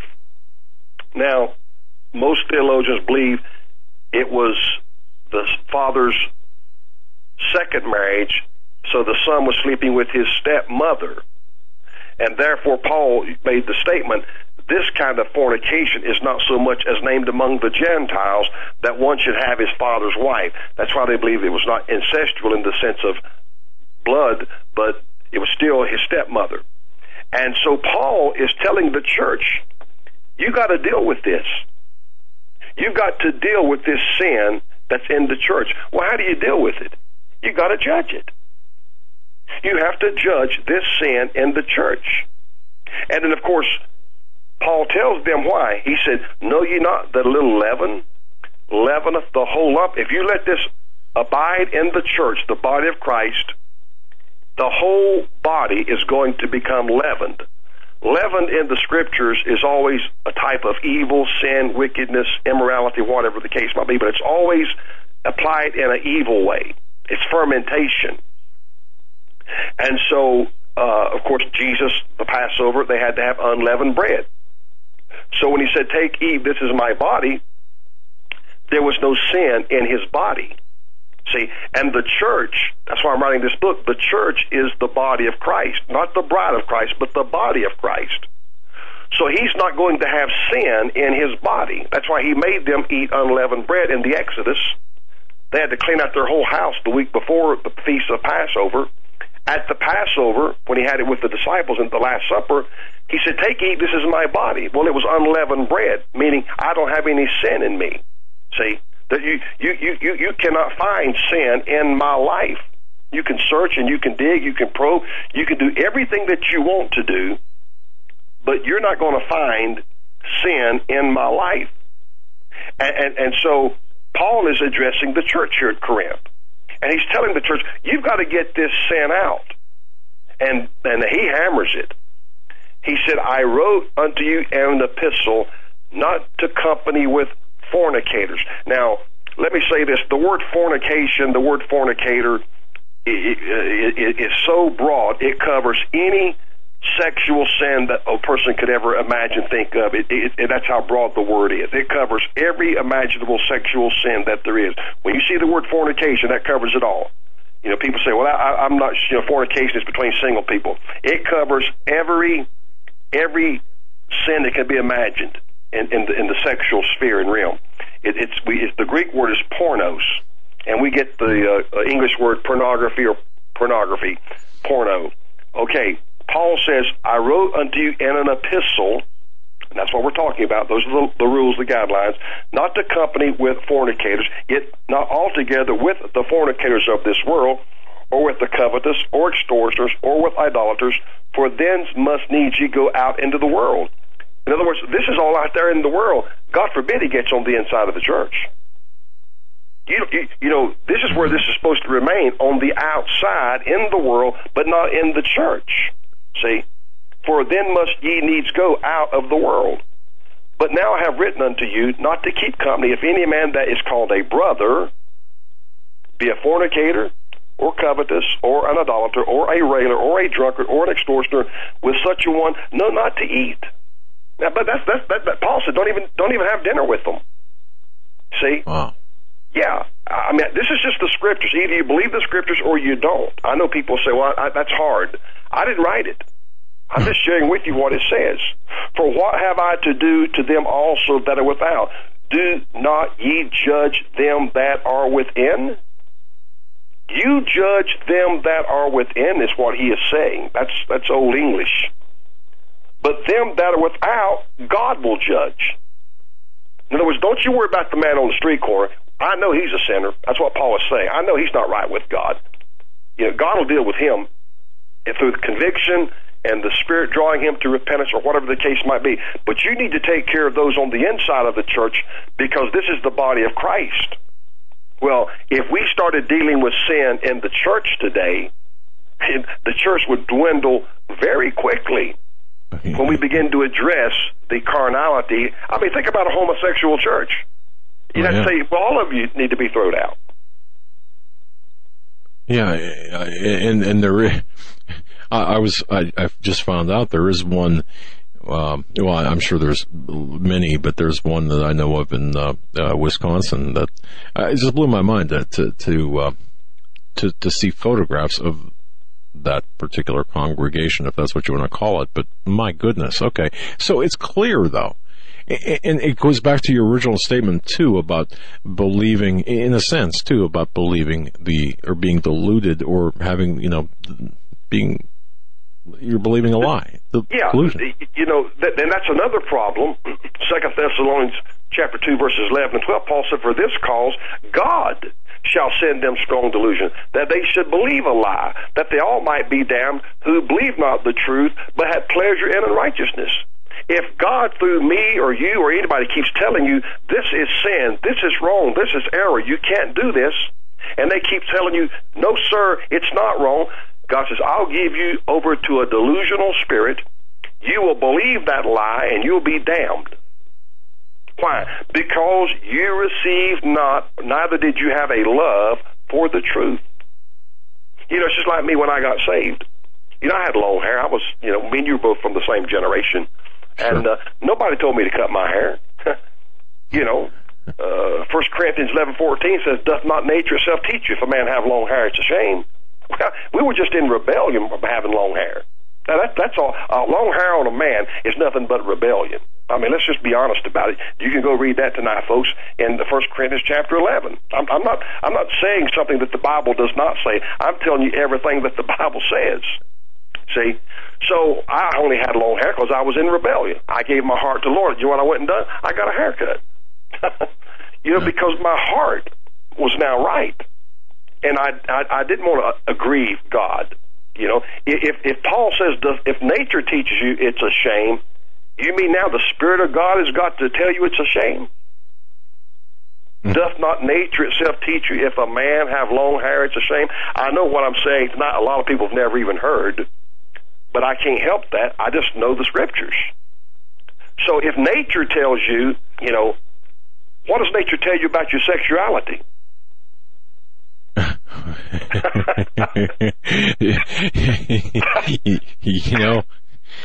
Yeah, I know I'm a little bit hard tonight, Doug, but I'm just being pragmatic, brother. No, I love it. I mean, it's well, yeah. I'm not going to answer that question because, boy, yeah, you're right though.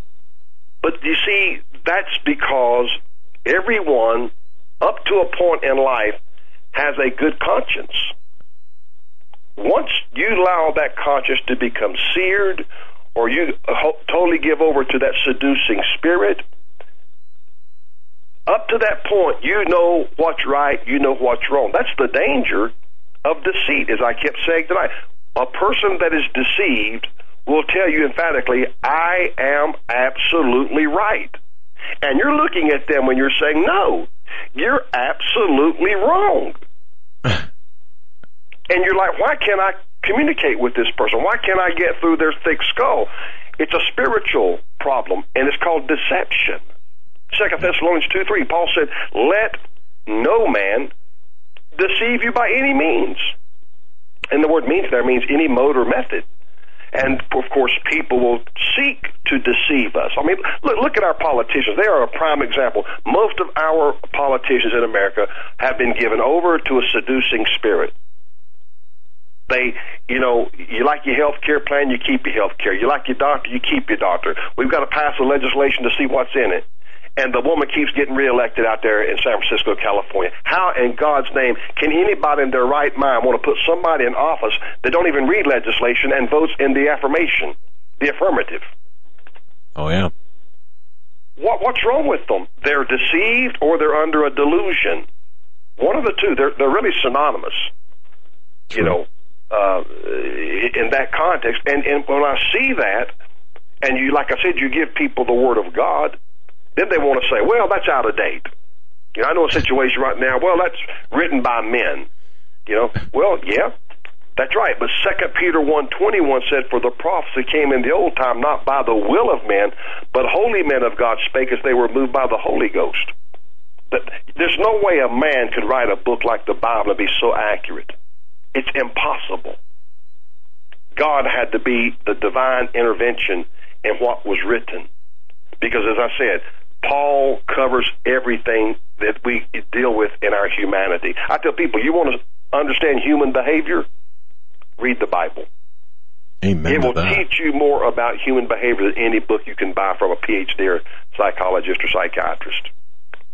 And there it is, Pastor. I mean, at the bottom line, read the Bible and study it, and be immersed in the Word. Pastor, we've come to the end of the program already. I just, wow, that was a fast time with you. My goodness. But you said so much tonight. And see, folks, long hair, guys, long hair, cut your, but you're right. The sign of rebellion. I'll admit this. I did not realize in the Bible that was in the Bible. Okay. I mean, the way I understand that. Listen, that's not to be condescending. I know a lot of people don't know a lot of things, but that's not to put anybody down. It's just when I come out with it, they're like, are you sure you're right? Well, check me out. well, I love it because to me, I mean, that's we believe that in the verbal inspiration of the Bible, absolutely, and the inerrancy of the Bible. So what a wonderful, yeah, Pastor. Thank you so very much. I know I know you have a radio program Monday and Tuesday, 5 to 6 p.m., and then Wednesday, of course, you join us. I know you're a busy guy, but thank you for sharing your time with us. You're quite welcome. We might pick this up next Wednesday night. How's that? Amen. Let's do it. It's a date. Okay, brother, we'll do it. All right, I'll see you then, Doug. All right. Have a great night.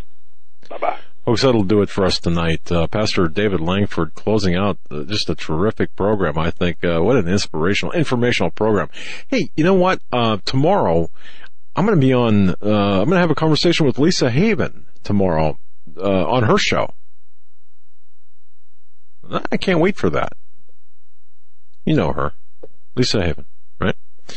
So that should be fun. We're going to be talking about a lot of things. Folks, if you haven't done so already, please subscribe to our YouTube channel. Also follow us on social networking. I've got a social network page, or Facebook page, myself, and Twitter, myself, and the business, or the show has one as well.